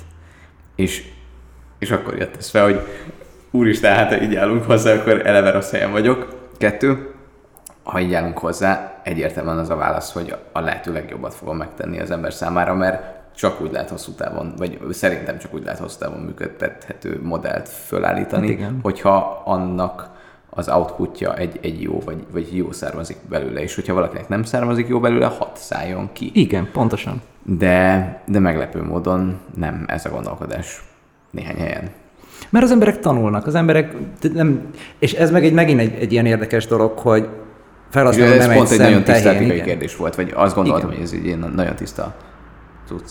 Egyébként tényleg egy tiszta tudsz, tök egyértelmű eldönteni, csak az emberek különböző szinten helyezkednek a különböző dolgokban. Tehát, hogy például a felhasználó nem minden felhasználó egyforma. Hiába kutatjuk meg őket, meg hiába dobáljuk fel őket egy spektrumra, vagy rakjuk be personákba. A kollektív tudatuk mégis valahogy igen. Egy masszaként így illeszkedni szokott, vagy nem tudom.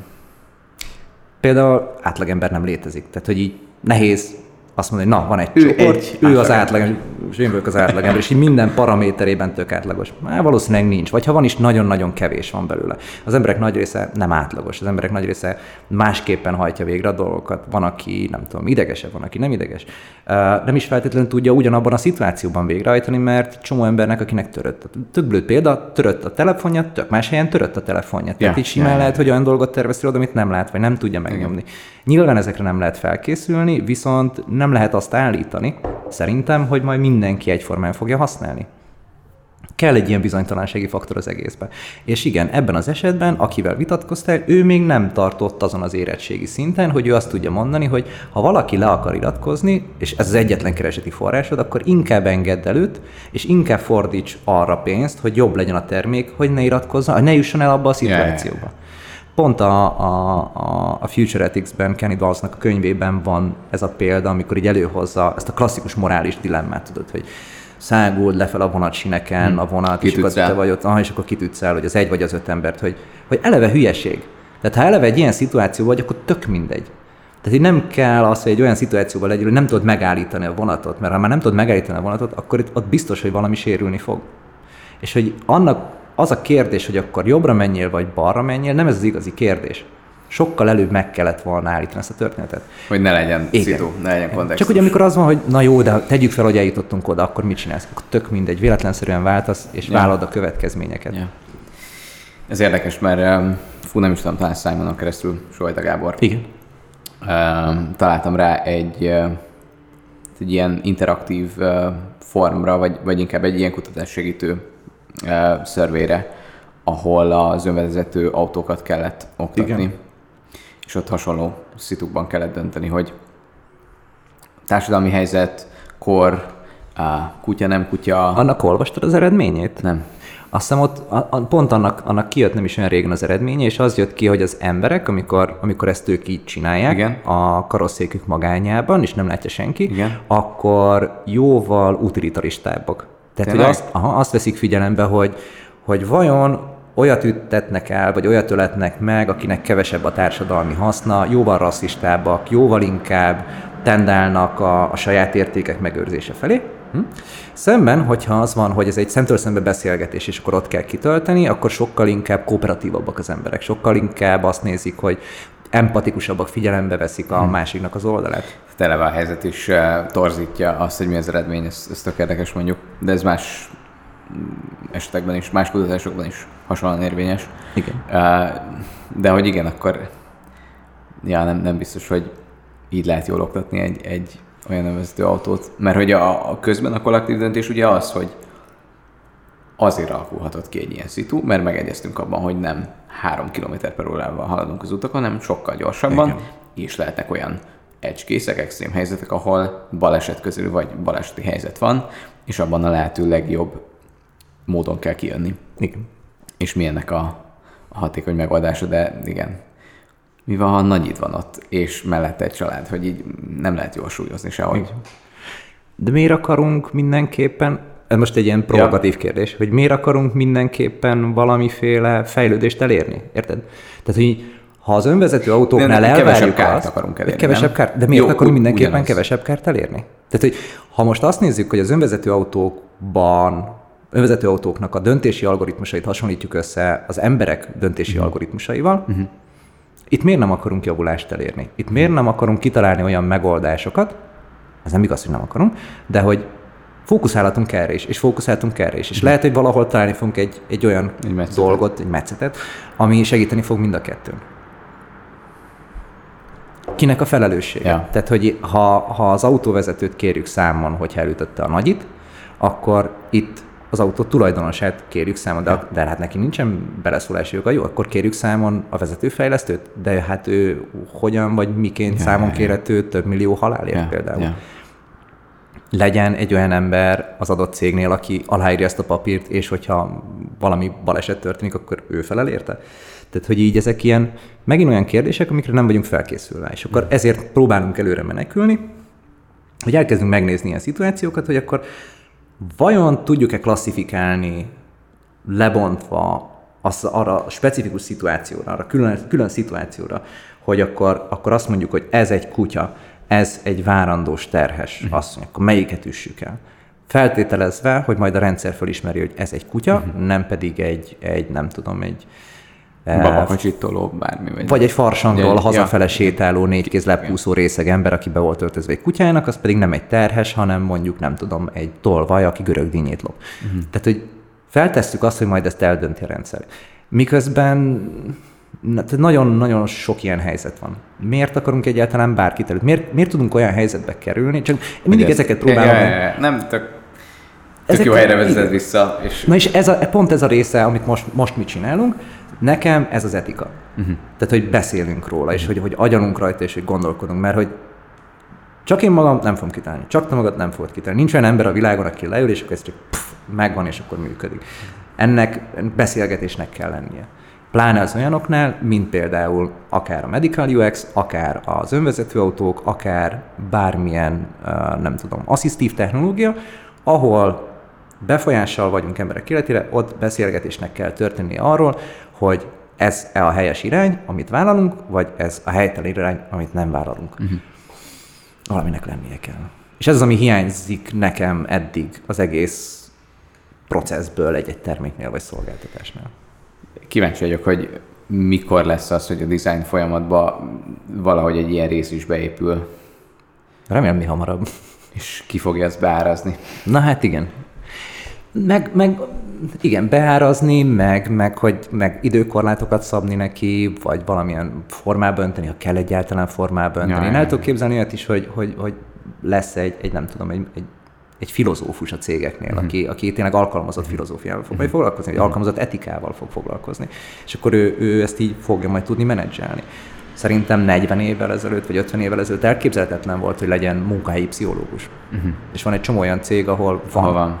És tök van. Igen, és nagyon sok helyen például ő egyszerre vállalja a HR-es munkákat is, és hogy igen, már pedig kell, hogy legyen egy olyan ember, aki tud foglalkozni az emberekkel. Miért ne lehetne a projekteknek is egy ilyen szintű embere? Nem kell minden projekt mellé, csak időről időre így le lehet vele ülni, és akkor el lehet mondani, hogy na, akkor van ez, és akkor ő föl tud tenni olyan kérdéseket, amikre így te visszamégy, és elkezdesz rajta gondolkodni. Ez egy ilyen check-up jellegű. Igen. El tudom képzelni, hogy simán legyen egy ilyen. Tényleg.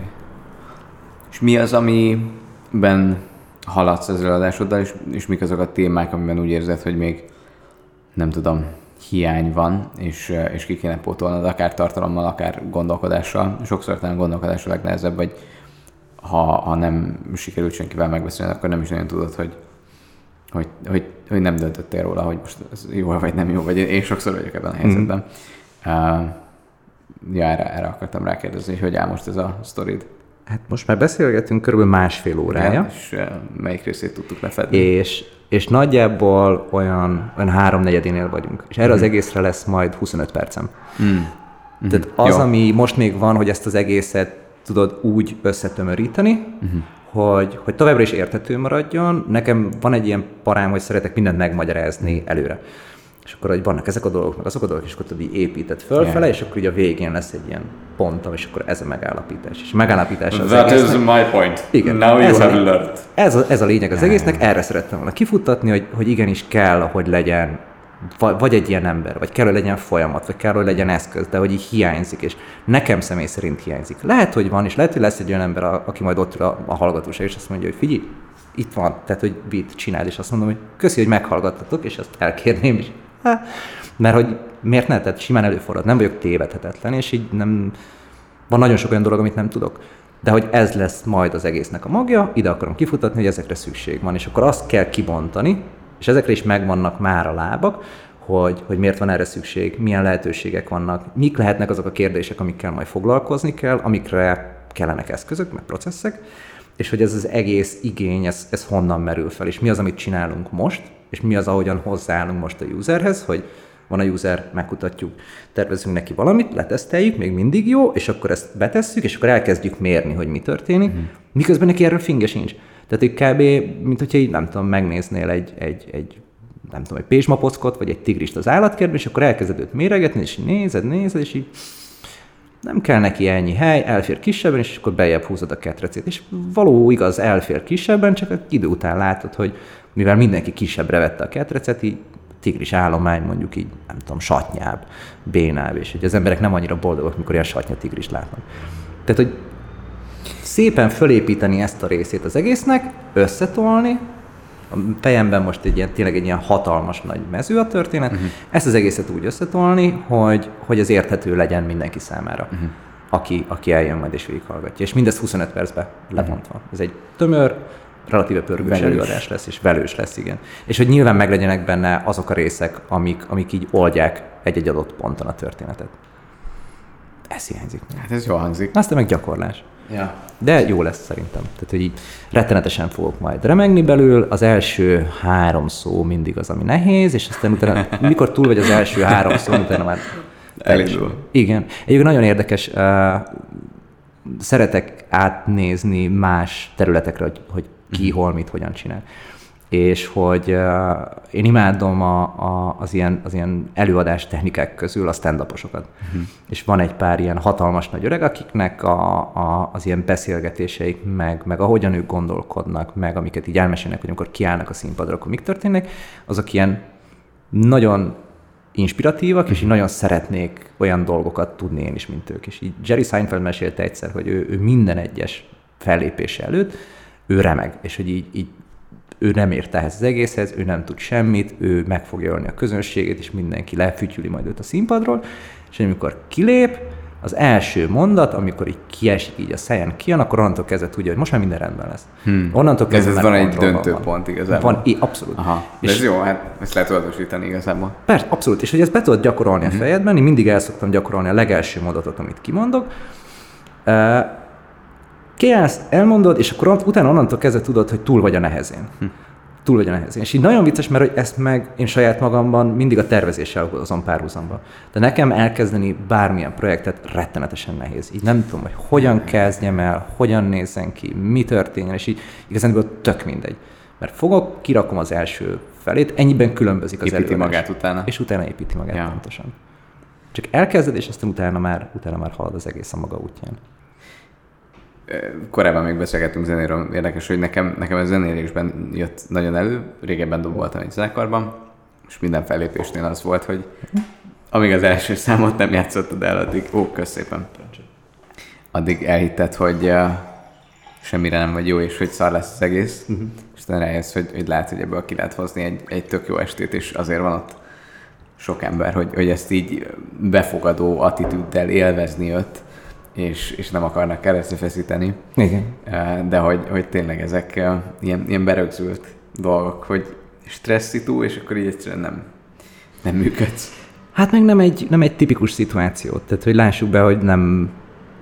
Hiába, hogyha mondjuk így ez a kenyered, és ebből élsz, akkor sem az van, hogy folyamatosan 0-24-ben az eszméletednél lévő időnek a nagyon nagy részében te emberek előtt állsz, és produkálod magad. Van, aki nagyon élvezi, és van, akinek nagyon lételeme.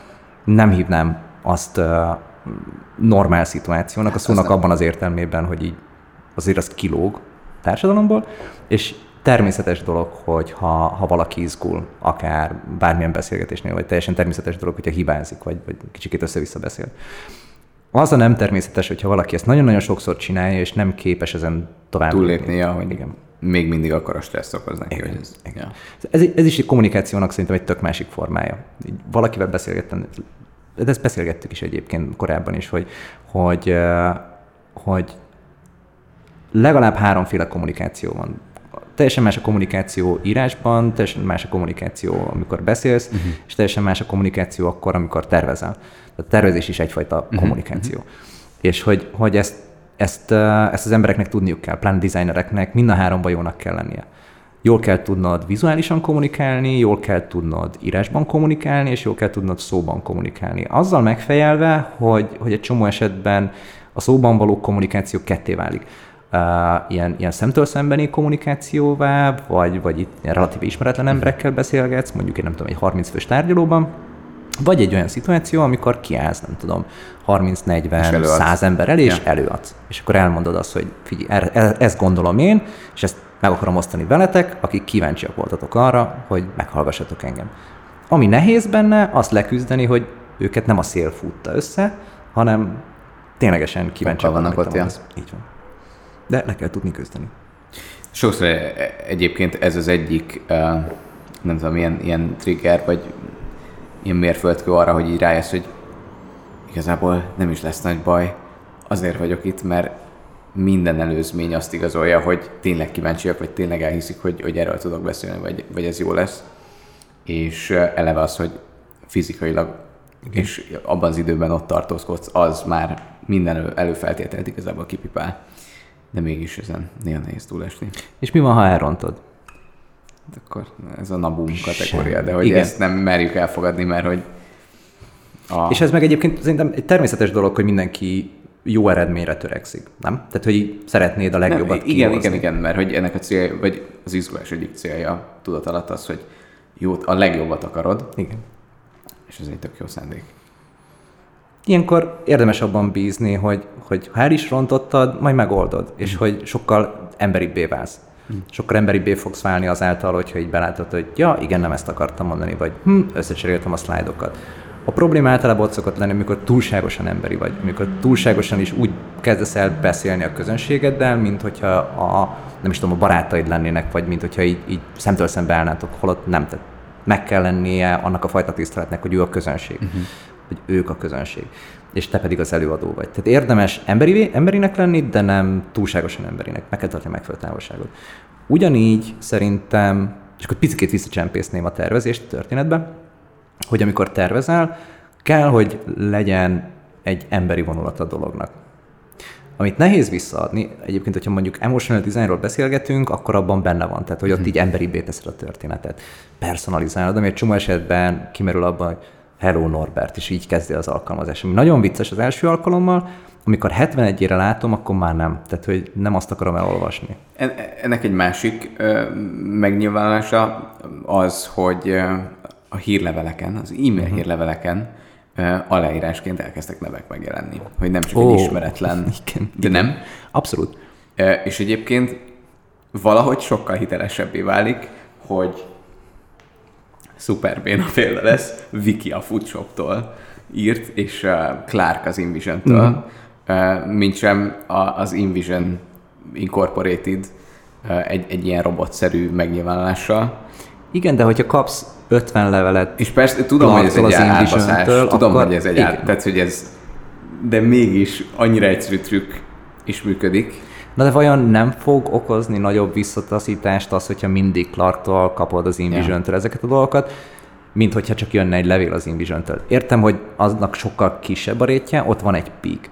És hogy miért nem lehet ezt úgy javítani, hogyha... fázisokba lehetne tenni, vagy mindig az első, vagy mindig... Nekik szerintem branding szempontból is az a céljuk, hogy valakihez tud csatolni, és kialakuljon egy asszociáció, egy névhez és egy brandhez. Igen. És hogyha mindig mástól küldenék, hitelesebb kommunikációs szempontból, kevésbé hatékony branding szempontból. Igen, ez is igaz. Na mindegy, csak hogy a Hello Norbertnek ez a másik fele, és igen. Persze ugyanúgy rossz és idegesítő, de legalább van egyfajta emberi oldal az egész történetnek. És egyébként abból a szempontból, tehát nekem kicsikét ilyen mindig visszás, mert hogy így értem azt, hogy ez egy sablonlevél megérkezik, és akkor oda be van írva egy név. Valószínűleg nincs is Clark az InVision-nél, de hogy... Vagy valahol volt, és igen, de hogy így legalább, igen, én is úgy érzem, hogy meg egy arcot tudok társítani mellé. Volt egy ilyen szitu, azt hiszem, talán egy ilyen kaliforniai lemezkiadótól rendeltem egy CD-t, vagy lemez, nem tudom, csak digitálisan rendeltem meg tőle, mert hogy nincs sem lelemezért, sem ilyesmi. És 2017-et írtunk akkor, és már nem volt CD lejátszom. És kaptam vissza egy levelet, ami kisbetűvel kezdődött, látszott, hogy valaki begépelte, érződött a fogalmazás, volt benne elütés, tehát hogy tökre nem sablon. Szaga volt. Igen, tehát éreztem, hogy valaki oda leült, és így beírta, hey man, here's the link, innen tudod letölteni, satara, have a good day. És hogy így, wow, valaki ezzel időt töltött el, és hogy így eljött bennem a designer, hogy mi van, ha valaki szándékosan ilyen bénára írta meg a sablont, hogy én erre gondoljak, paranoia. De abszolút, de ilyenkor mindig kell, hogy legyen benned egy felettes én, aki végig gondolja, hogy amire te gondolsz, az vajon tényleg valid? Tehát itt tényleg ez történt? B verzió, valaki tényleg leült és ezt megírta, fú, mennyire jó, fú, szegénynek mennyi melója lehet, C, az üzleti oldala, hogy ennek a cégnek nem mehet olyan jól, hogyha valaki le tud ülni és meg tudja írni ezt a levelet. De mindettől függetlenül az eredmény, az én tapasztalatom, az én tapasztalásom, az experience-em, az volt, hogy így wow, tök jó. Tökre meg vagyok becsülve. És akkor ez vissza leszkélelve, bebrendesítve, becsomagolva, kisterilizálva és kivasalva, az a Clark az InVision-től, a Bob a Prototype-tól, stb. Az összes többi. Meg a Monkey a MailChimp-től. Igen. És emberi lesz a kommunikáció, és hogyha hibáznak, akkor egy picikét jobban meg tudsz nekik bocsájtani. Picikét jobban meg tudsz bízni abban a cégben, hogy hát lám ott is emberek ülnek. A Hodgerral kapcsolatban, amikor még ők indultak jó pár évvel ezelőtt, akkor volt egy ilyen, hogy ugye kijöttek, béta, és akkor ott így négyen nekiálltunk, és összeszedtünk nagyon-nagyon sok ilyen feedbacket, kommentet a felületre is, a működésre is, a gyorsan ilyen kicsikét megmankiteszteltük a dolgokat, megnyomogattunk mindent össze-vissza, és így elküldtünk nekik egy ilyen vaskosabb hibalistát, hogy sziasztok, mi ezek vagyunk, tökre örülünk, hogy meghívtatok minket. De ezek mind mitó, vagy ezek mind... Nem annyira, hát mitó égisze alatt, nem, mind mitósok, de nem mitó név alatt. De hogy így írtuk, hogy ezt csináltuk, meg ilyenek, de hogy így csak belefutottunk, rááldoztunk egy délutánt, és tökre boldogok voltak. Visszaértek, hogy tök jó, tökre örülnek neki, meg kaptunk tőlük matricákat, küldték csomagban, meg ilyenek, és hogy így akkor lett hitem abban, hogy lehet írni fejlesztő cégeknek. Tehát, hogy így vicces sztori, elmentünk pár hónappal ezelőtt pizzázni, és néztem az étlapot, volt 8 féle pizza, és mondom, minden nem tudok rendelni semmit. És kérdezi mellettem a kollégám, hogy tehát miért nem? Hát mert mondom, ezt tenném, de ebbe gomba van is. Miért nem mondod, hogy nem kérsz rá gombát? És így tudod, mint amikor így valaki így rámutat, hogy figyelj, ott az ajtó, amit keres, hogy miért nem nyitottad ki eddig? És lehet ilyet csinálni? És így, lehet ilyet csinálni? És így, passz meg tényleg. És oda mondtam, szia, a 4-est kérném gomba nélkül. És így fölült, hogy jó, 4-es gomba nélkül. Esetleg kérsz rá valamit? De hogy lehet is rá kérni is.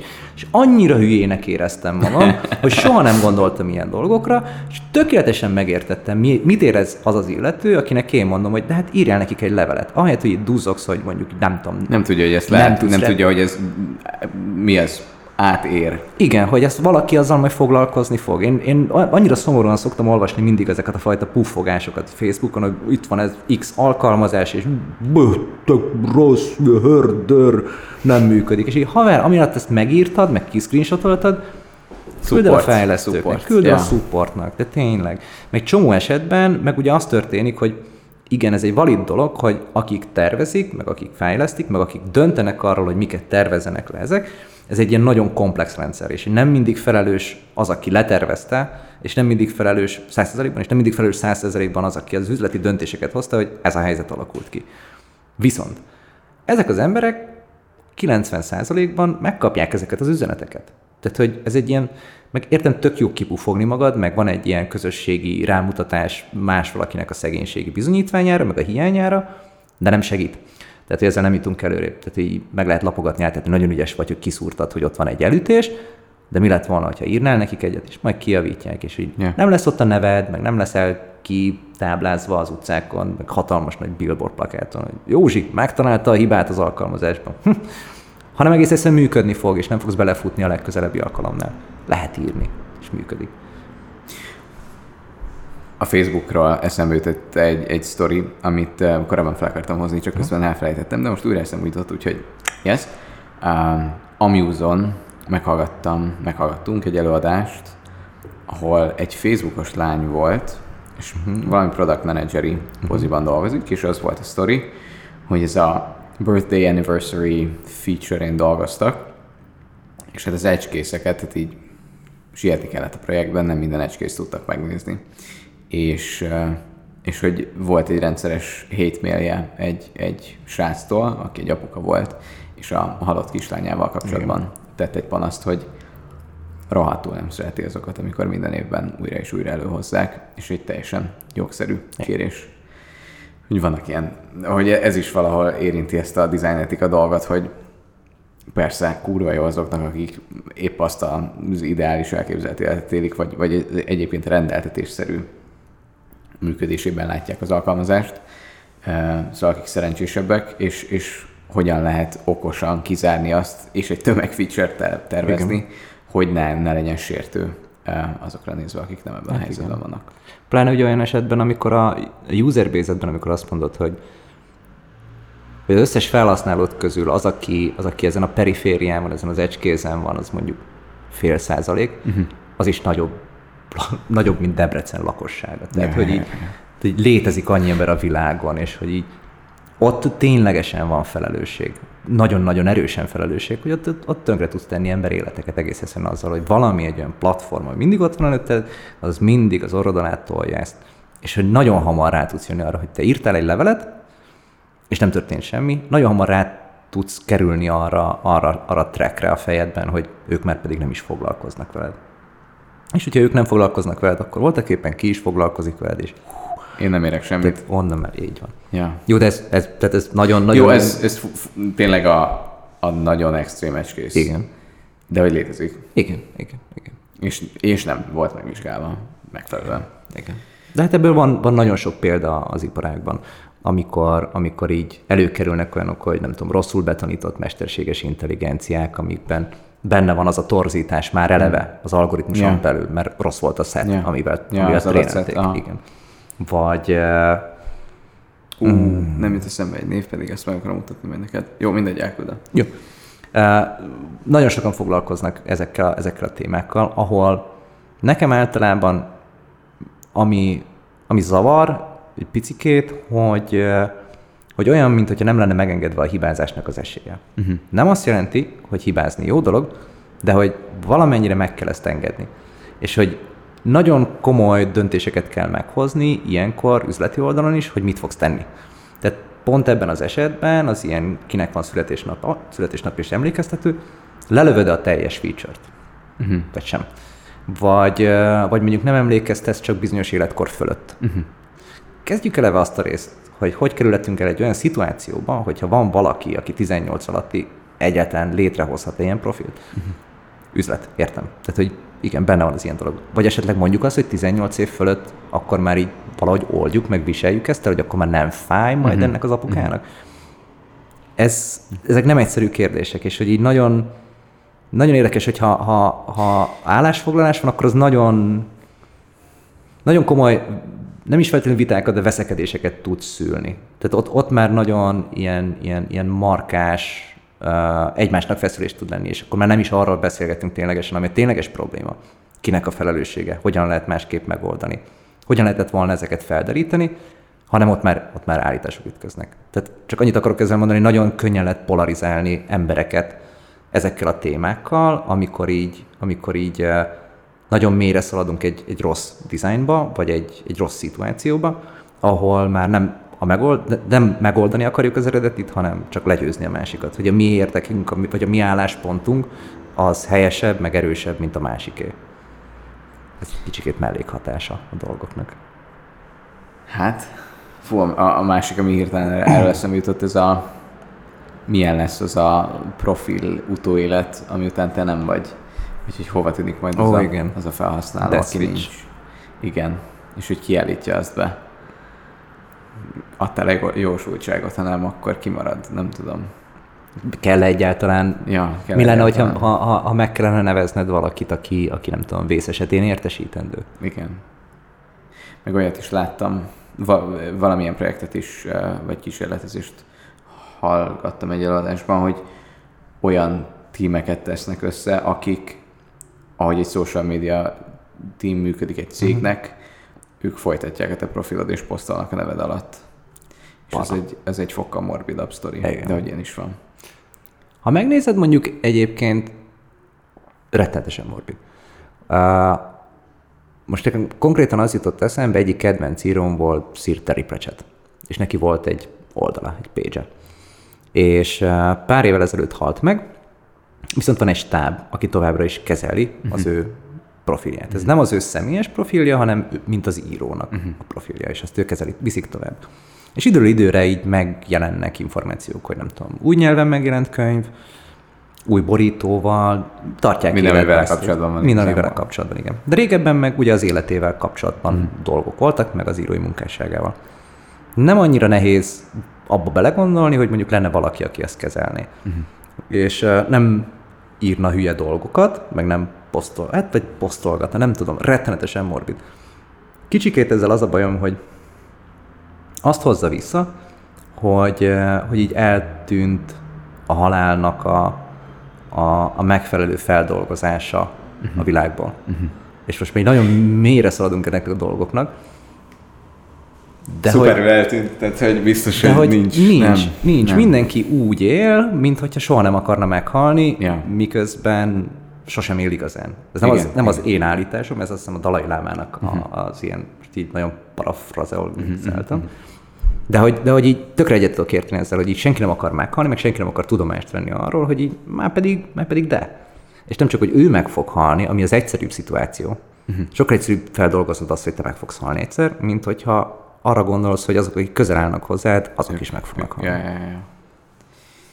Ez rohadt nehéz, de a legextrémebb körökben is van egy olyan film, amit most szerintem mozi változatában is elkészítenek, és volt szerencsém meghívott lenni egy olyan vetítésen, szerencsé ez most egy ilyen torz dolog inkább, egy olyan párról szól, ahol a hölgy Alzheimer szindrómában szenved, és hát már így tényleg mindent elfelejtett, és rohadtul egyértelmű, hogy tök kevés ideje van hátra, és meg fog halni. És ugye ezt a párnak igazából így a napi életét, rutinját, és egyébként korábbi életútját követi végig, és próbálja ezt megmutatni, hogy hogyan lehet így élni, és hogyan néz ki egy ilyen szitu, és hogy vannak ilyen emberek is, és hogy még ott is annyira tagadásban van a halál fogalma, holott mindennapi téma, tehát hogy így az így az elefánt a szobában, hogy meg fog halni, és folyamatos tagadásban vannak ezzel kapcsolatban, hogy ha még ebben a kontextusban sem tudják kimondani azt, hogy ez meg fog történni, akkor mi van a többivel? És hogy nem látom azt, hogy közelebb jutnánk bármivel ehhez. És csak hogy picikét visszavegyük egyébként a mélységét, tehát hogy az jutott most eszembe, hogy igen, nyilván az, amikor valaki fizikailag ténylegesen meghal, az egy rettenetes dolog. De vannak azért kisebb halálok is. Tehát, hogy így, és itt most elég erősen idézőjelben van a halál. Amikor valaki eltűnik a másik ember életéből. Aha. Akár szándékosan, akár saját magát vonja ki belőle. Hát blokk. Okkal nem okkal, bár még. Okkal nem okkal. Ghosting ennek egy nagyon lightos verziója talán. És hogy ez azért, gondolj bele abba, hogy régebben valaki mondjuk, nem tudom, tök jó haverod volt, vagy tök jó barátnőd volt, és hogyha nem akartál vele többet találkozni, akkor elkerülted. Nem hívtad a vezetékes telefonon. Utcán másik oldalon mentél, ilyen dolgok. De nem is volt nagyon lehetőséged arra, hogy nagyon utána menj, hogy igazándiból mi történik a másikkal. Legfeljebb, ha volt valami közös baráti ismerősötök, vagy ilyesmi. Azért most így a 10-es évek végén azért jóval több eszközöd van, egyrészt, hogy utána menj, másrészt, amire kondicionálva vagy, hogy amíg viszont volt közös életetek, az életeteknek volt közös metszetek, addig nagyon-nagyon sok olyan eszközt használtál, amiből jóval több minden információt megtudtál a másikról, mint régebben. Tehát pusztán az, hogy ha valaki... Látunk kamerával cseréltek egy gyors aksit. Persze, simán. Nem, más történt. Ezt így fogjuk befejezni, nem maradt szerintem craft ebben a cuccban. Nem aksi szempontjából, hanem ez HDD szempontjából. Oké. Úgyhogy ez van. Jó. Marad az audiós teljesen megfelelő. Oké. Szóval, igen. Tehát, hogy régebben nem nagyon tudtál olyan dolgot csinálni, hogy hozzászoktál ahhoz, hogy neked volt egy Instagram profil, amit láttál a másikról, volt egy Facebook profil, volt egy nem tudom, akármilyen csatorna, amin keresztül nagyon-nagyon sok olyan információt megkaptál indirektbe a másikról, ami nem volt meg. Amúgy. Tehát, hogy mondok egy példát, van egy ismerősöm, akivel így amúgy mikor találkozunk személyesen, akkor nem tudom, tök jól elbeszélgetünk, viszont az összes olyan posztja, amit ő kitol Facebookra, az ingerel. És így diszonáns azzal az énnyével, akit ismersz, hogy azt gondolsz, hogy ismersz. Igen, amit mutat nekem. Aha. És ezzel nincsen olyan szempontból baj, hogy ő ezt mutatja felém, mert mutassa ő ezt felém, mert hogy ő így áll hozzám, és akkor így tudunk együttműködni. Viszont az életének egy másik rész, amit nem felé mutat, hanem mások felé, azzal meg nem feltétlenül értek egyet. De hogy nem is kérhetem tőle számon, persze, hogy értsek vele egyet. Tehát, hogy így ki vagyok én, hogy megmondjam neki, hogy ne posztolj ilyen dolgokat már. Igen.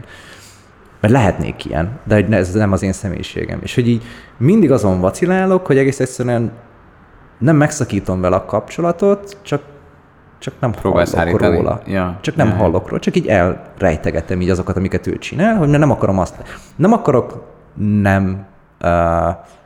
virtuális barátságban lenni, de nem akarom látni azt, amit nem nekem száll.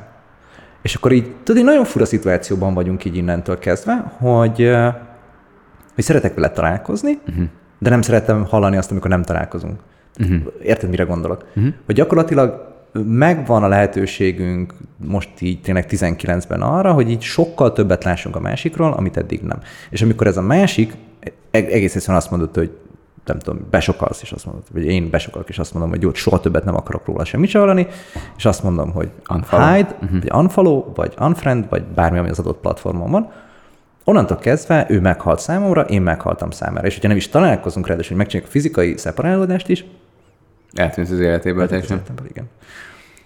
És hogy ennek mondjuk nincs annyira nagyon nagy hatása, mint mondjuk tényleg mint egy valódi fizikai halálnak, viszont van szociális hatása, és hogy így ott is tud lenni, nem tudom, nem olvastam még semmilyen dolgot, olyan kutatást, ami ezzel foglalkozna, de ott is biztos vagyok benne, hogy vannak ugyanilyen hatásai ennek a történetnek, hogy mini gyász, hogy így azért mégiscsak jó barát volt, de azért mégsem találkozott vele. Vagy mondjuk így nem én szakítom meg vele a kapcsolatot, igen, hanem ő azt mondja, hogy akkor ez csak így eltűnt az életből. De aztán az is lehet, hogy ezt az egészet csak túl gondolom, meg túl pörgetem, de szerintem így ugyanígy vannak ilyen dolgok az életben. Tehát, hogy ezek ugyanúgy megvannak, és ezekkel ugyanúgy foglalkozni kell, vagy ugyanúgy gondolkodni kell rajta. Jó, nyilván nem ugyanolyan fajsúlyú a dolog.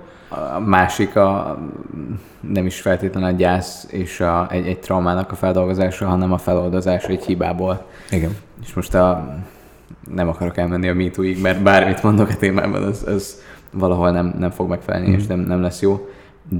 De hogyha valaki tök nagy szociális körben, vagy akár kisebb körben is elkövetett egy olyan hibát, vagy dolgot, akár szándékosan, amit megbánt, megváltozott, meggondolta magát, bocsánatot kért, és úgy van vele, hogy ez egy sötét része volt az életének, és ő már nem az ember.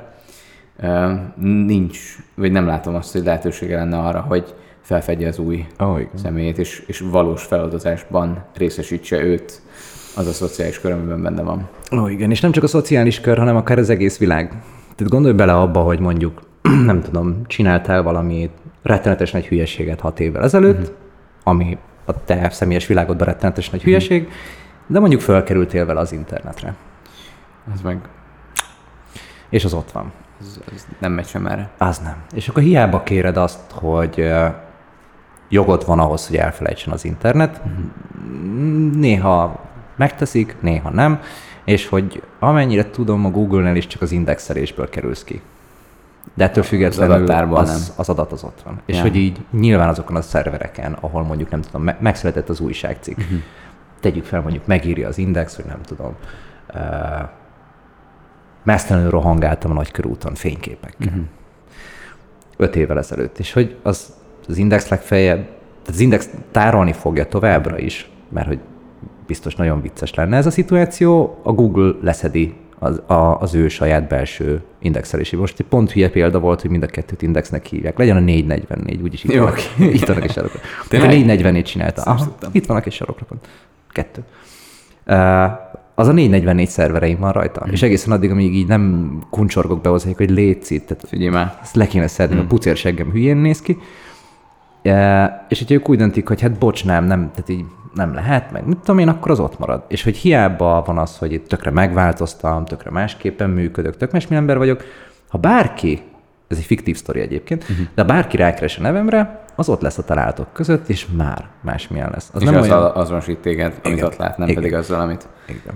És akkor tudod, ez csak egy vicces anekdota, de tegyük fel azt, hogy mondjuk nem tudom, megvádolnak engem azzal, hogy mondjuk nem tudom, pedofil voltam, és kiderül egy 3-4 éves bírósági tárgyalás után, hogy közelbe se voltam, csak nem tudom, összekevertek. De az alatt az idő alatt születnek újságcikkek, az újságcikkek alapján még több újságcikk, születnek videófelvételek, tehát rengeteg content, ami ott van. És hiába mentenek fel, az, aki elkezd, nem fog mindenki végigolvasni az egész történetet, az, aminek a legmagasabb rankingje van, azt fogja végigolvasni, látja, hogy 2-3 cikk kezdődik még ugyanúgy, azt fogja mondani, hogy már pedig ez az ember pedofil. Függetlenül attól, hogy kiderült, hogy nem. Vagy bármi. Igen. És akkor ugye a másik fele meg azt, hogyha mondjuk ténylegesen az lennék, már nem vagyok, ha ténylegesen az lennék, és nem tudom, megváltoznék, és ténylegesen az összes kezelés, meg mindenen átmentem van, és így elmondom. Társadalom irányába valamilyen módon bizonyítani tudod, hogy már nem.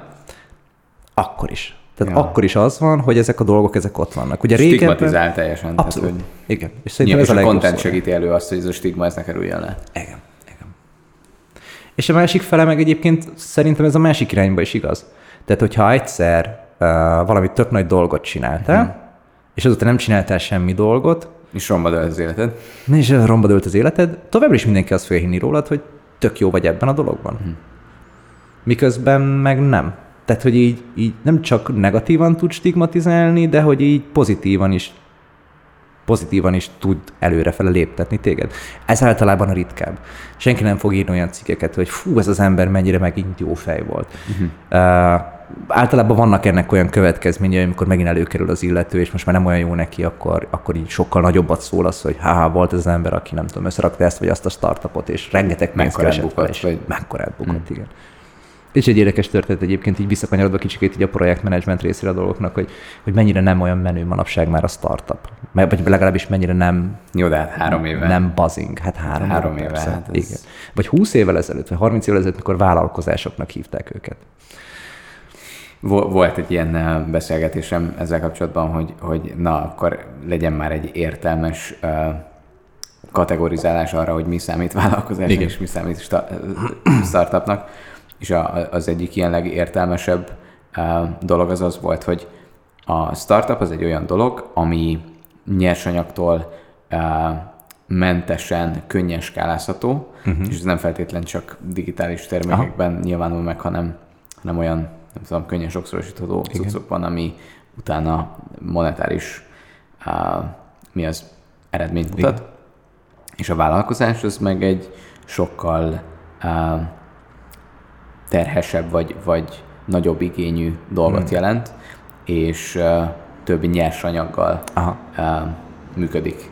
Aha. És valahogy ez volt az, amire azt tudtam mondani, hogy jó, hát akkor kb. Értem. Tehát így van egy ilyen nagyjából egy szürke zóna, amin belül igazándiból nehéz eldönteni. Ha zöldséges vagy, akkor vállalkozásod van, hogyha egy ügynökséget működtetsz, és van egy saját terméked, akkor lehet startup is. Aha. Nem tudom.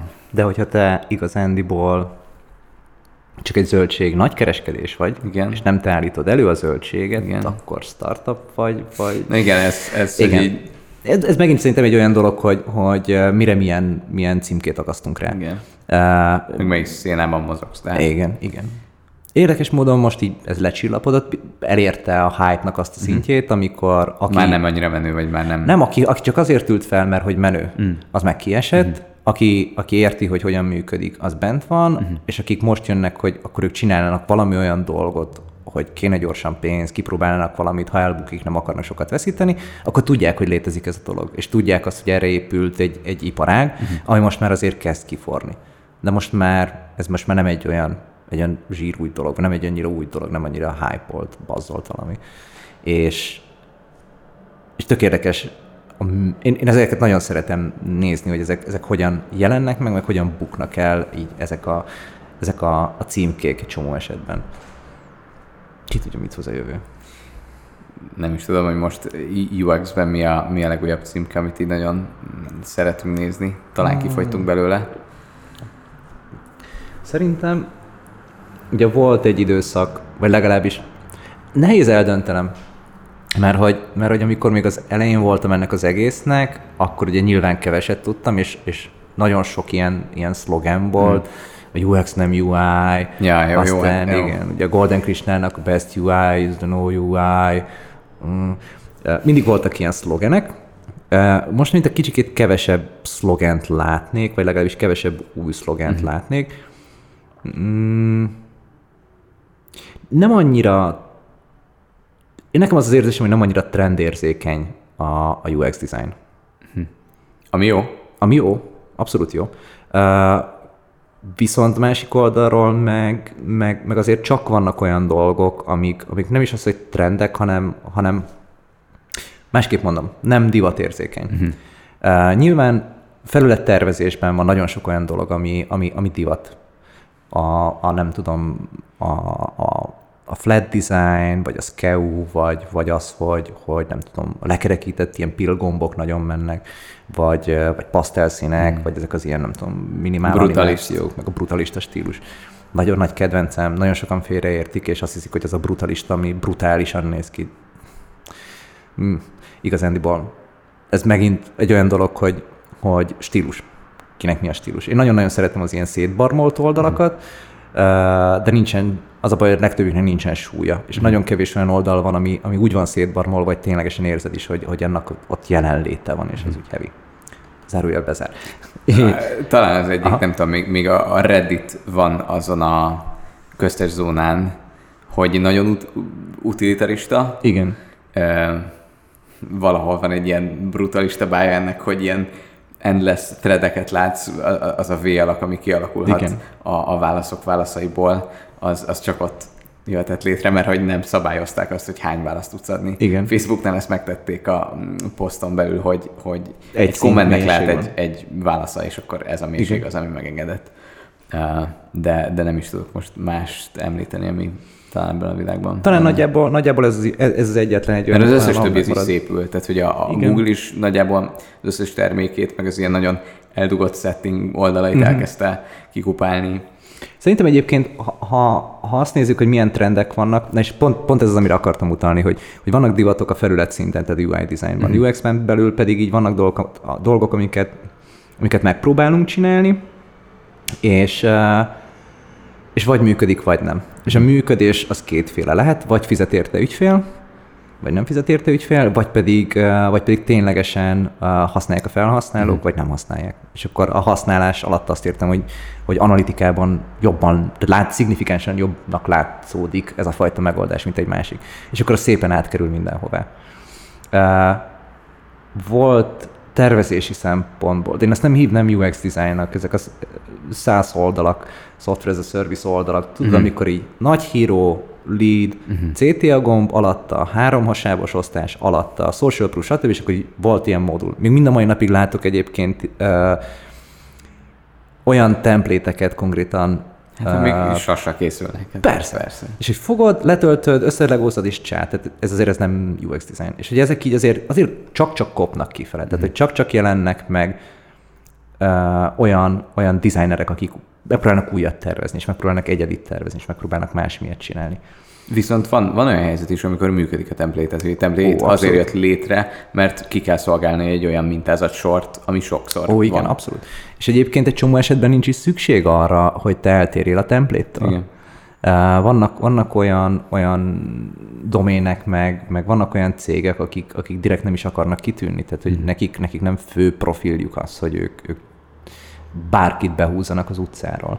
Van egy ismerősöm, akinek olyan cégük van, hogy ők gravitációs alapon működnek. Hogy egész egyszerűen eljutnak hozzájuk az ügyfelek, mert hogy az, amit ők árusítanak, és amivel ők foglalkoznak, azt csak ők csinálják. Tehát az egy elég jó monopólium. Igazándiból csak ki kell várni. Ja. Hát igen. Csak hogy relatíve kevés dolgot tudnak megcsinálni, tehát hogy annyira mégsem olyan nagyon-nagyon nem mars. nagyobb, csak... Igen. De mindig van munkájuk.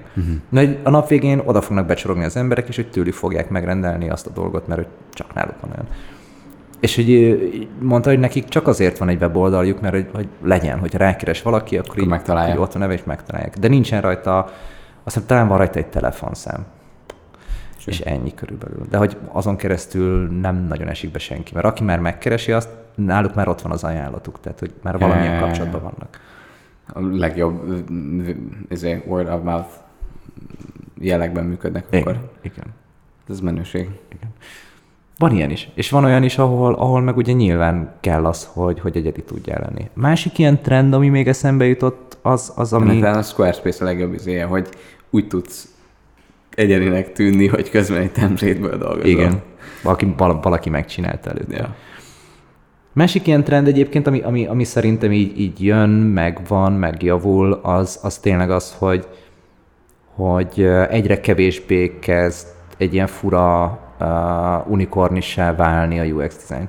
Tehát ez ez egy ilyen nagyon új dolog, legalábbis Közép-Kelet-Európában. Hanem az, hogy valakinek meg kell tervezni, valakinek ezt meg ki kell találni, meg kell csinálni. És ugye a product designnak, mármint product developmentnek ez része. Igen. És nem idegen.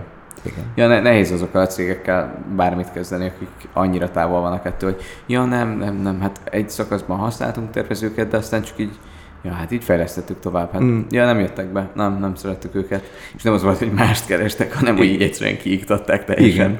És akkor van egy ilyen monstrum, hogy így, az meg. Igen. Vagy az, amikor konkrétan az van, hogy na, akkor itt van a termék, akkor most már gyerek kicsikét UX-eld meg, hogy jó legyen, és akkor mehetünk is. Igen. Olyan, mintha egy ilyen, nem tudom, ilyen patchwork lenne. Bekenegeted, és így eltűnik a seb. Igen. Nekem volt ilyen fusi lehetőségem, hogy így figyelj, na az van, hogy meg ki van találva az egész, meg és akkor csinálni, és mondtam, hogy de nem. De itt tök jót fizetnénk, és így pár óra meló lenne. És mondtam, de nem, mert hogy itt tök fölösleges. Tehát így, azért én nem akarom, hogy elköltsetek pénzt úgy, hogy oda megyek, azt hiszitek, hogy majd jobb lesz, és nem lesz jobb.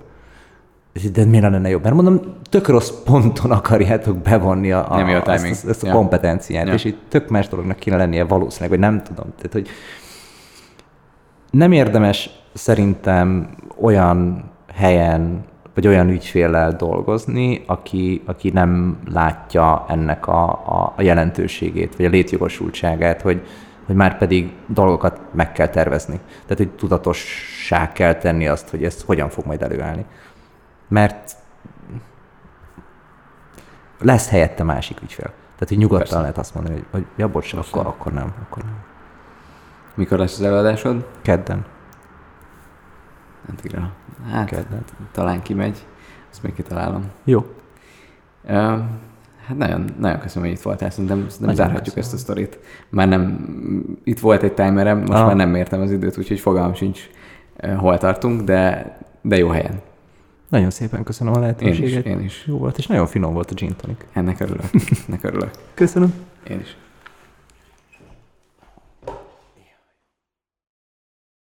Ha bármilyen szinten értékesnek találtad ezt a részt, kövess be Facebookon, Instagramon, iratkozz fel YouTube-on, és hagyj egy értékelést Apple Podcast-en. Találkozunk a következő részben. Sziasztok!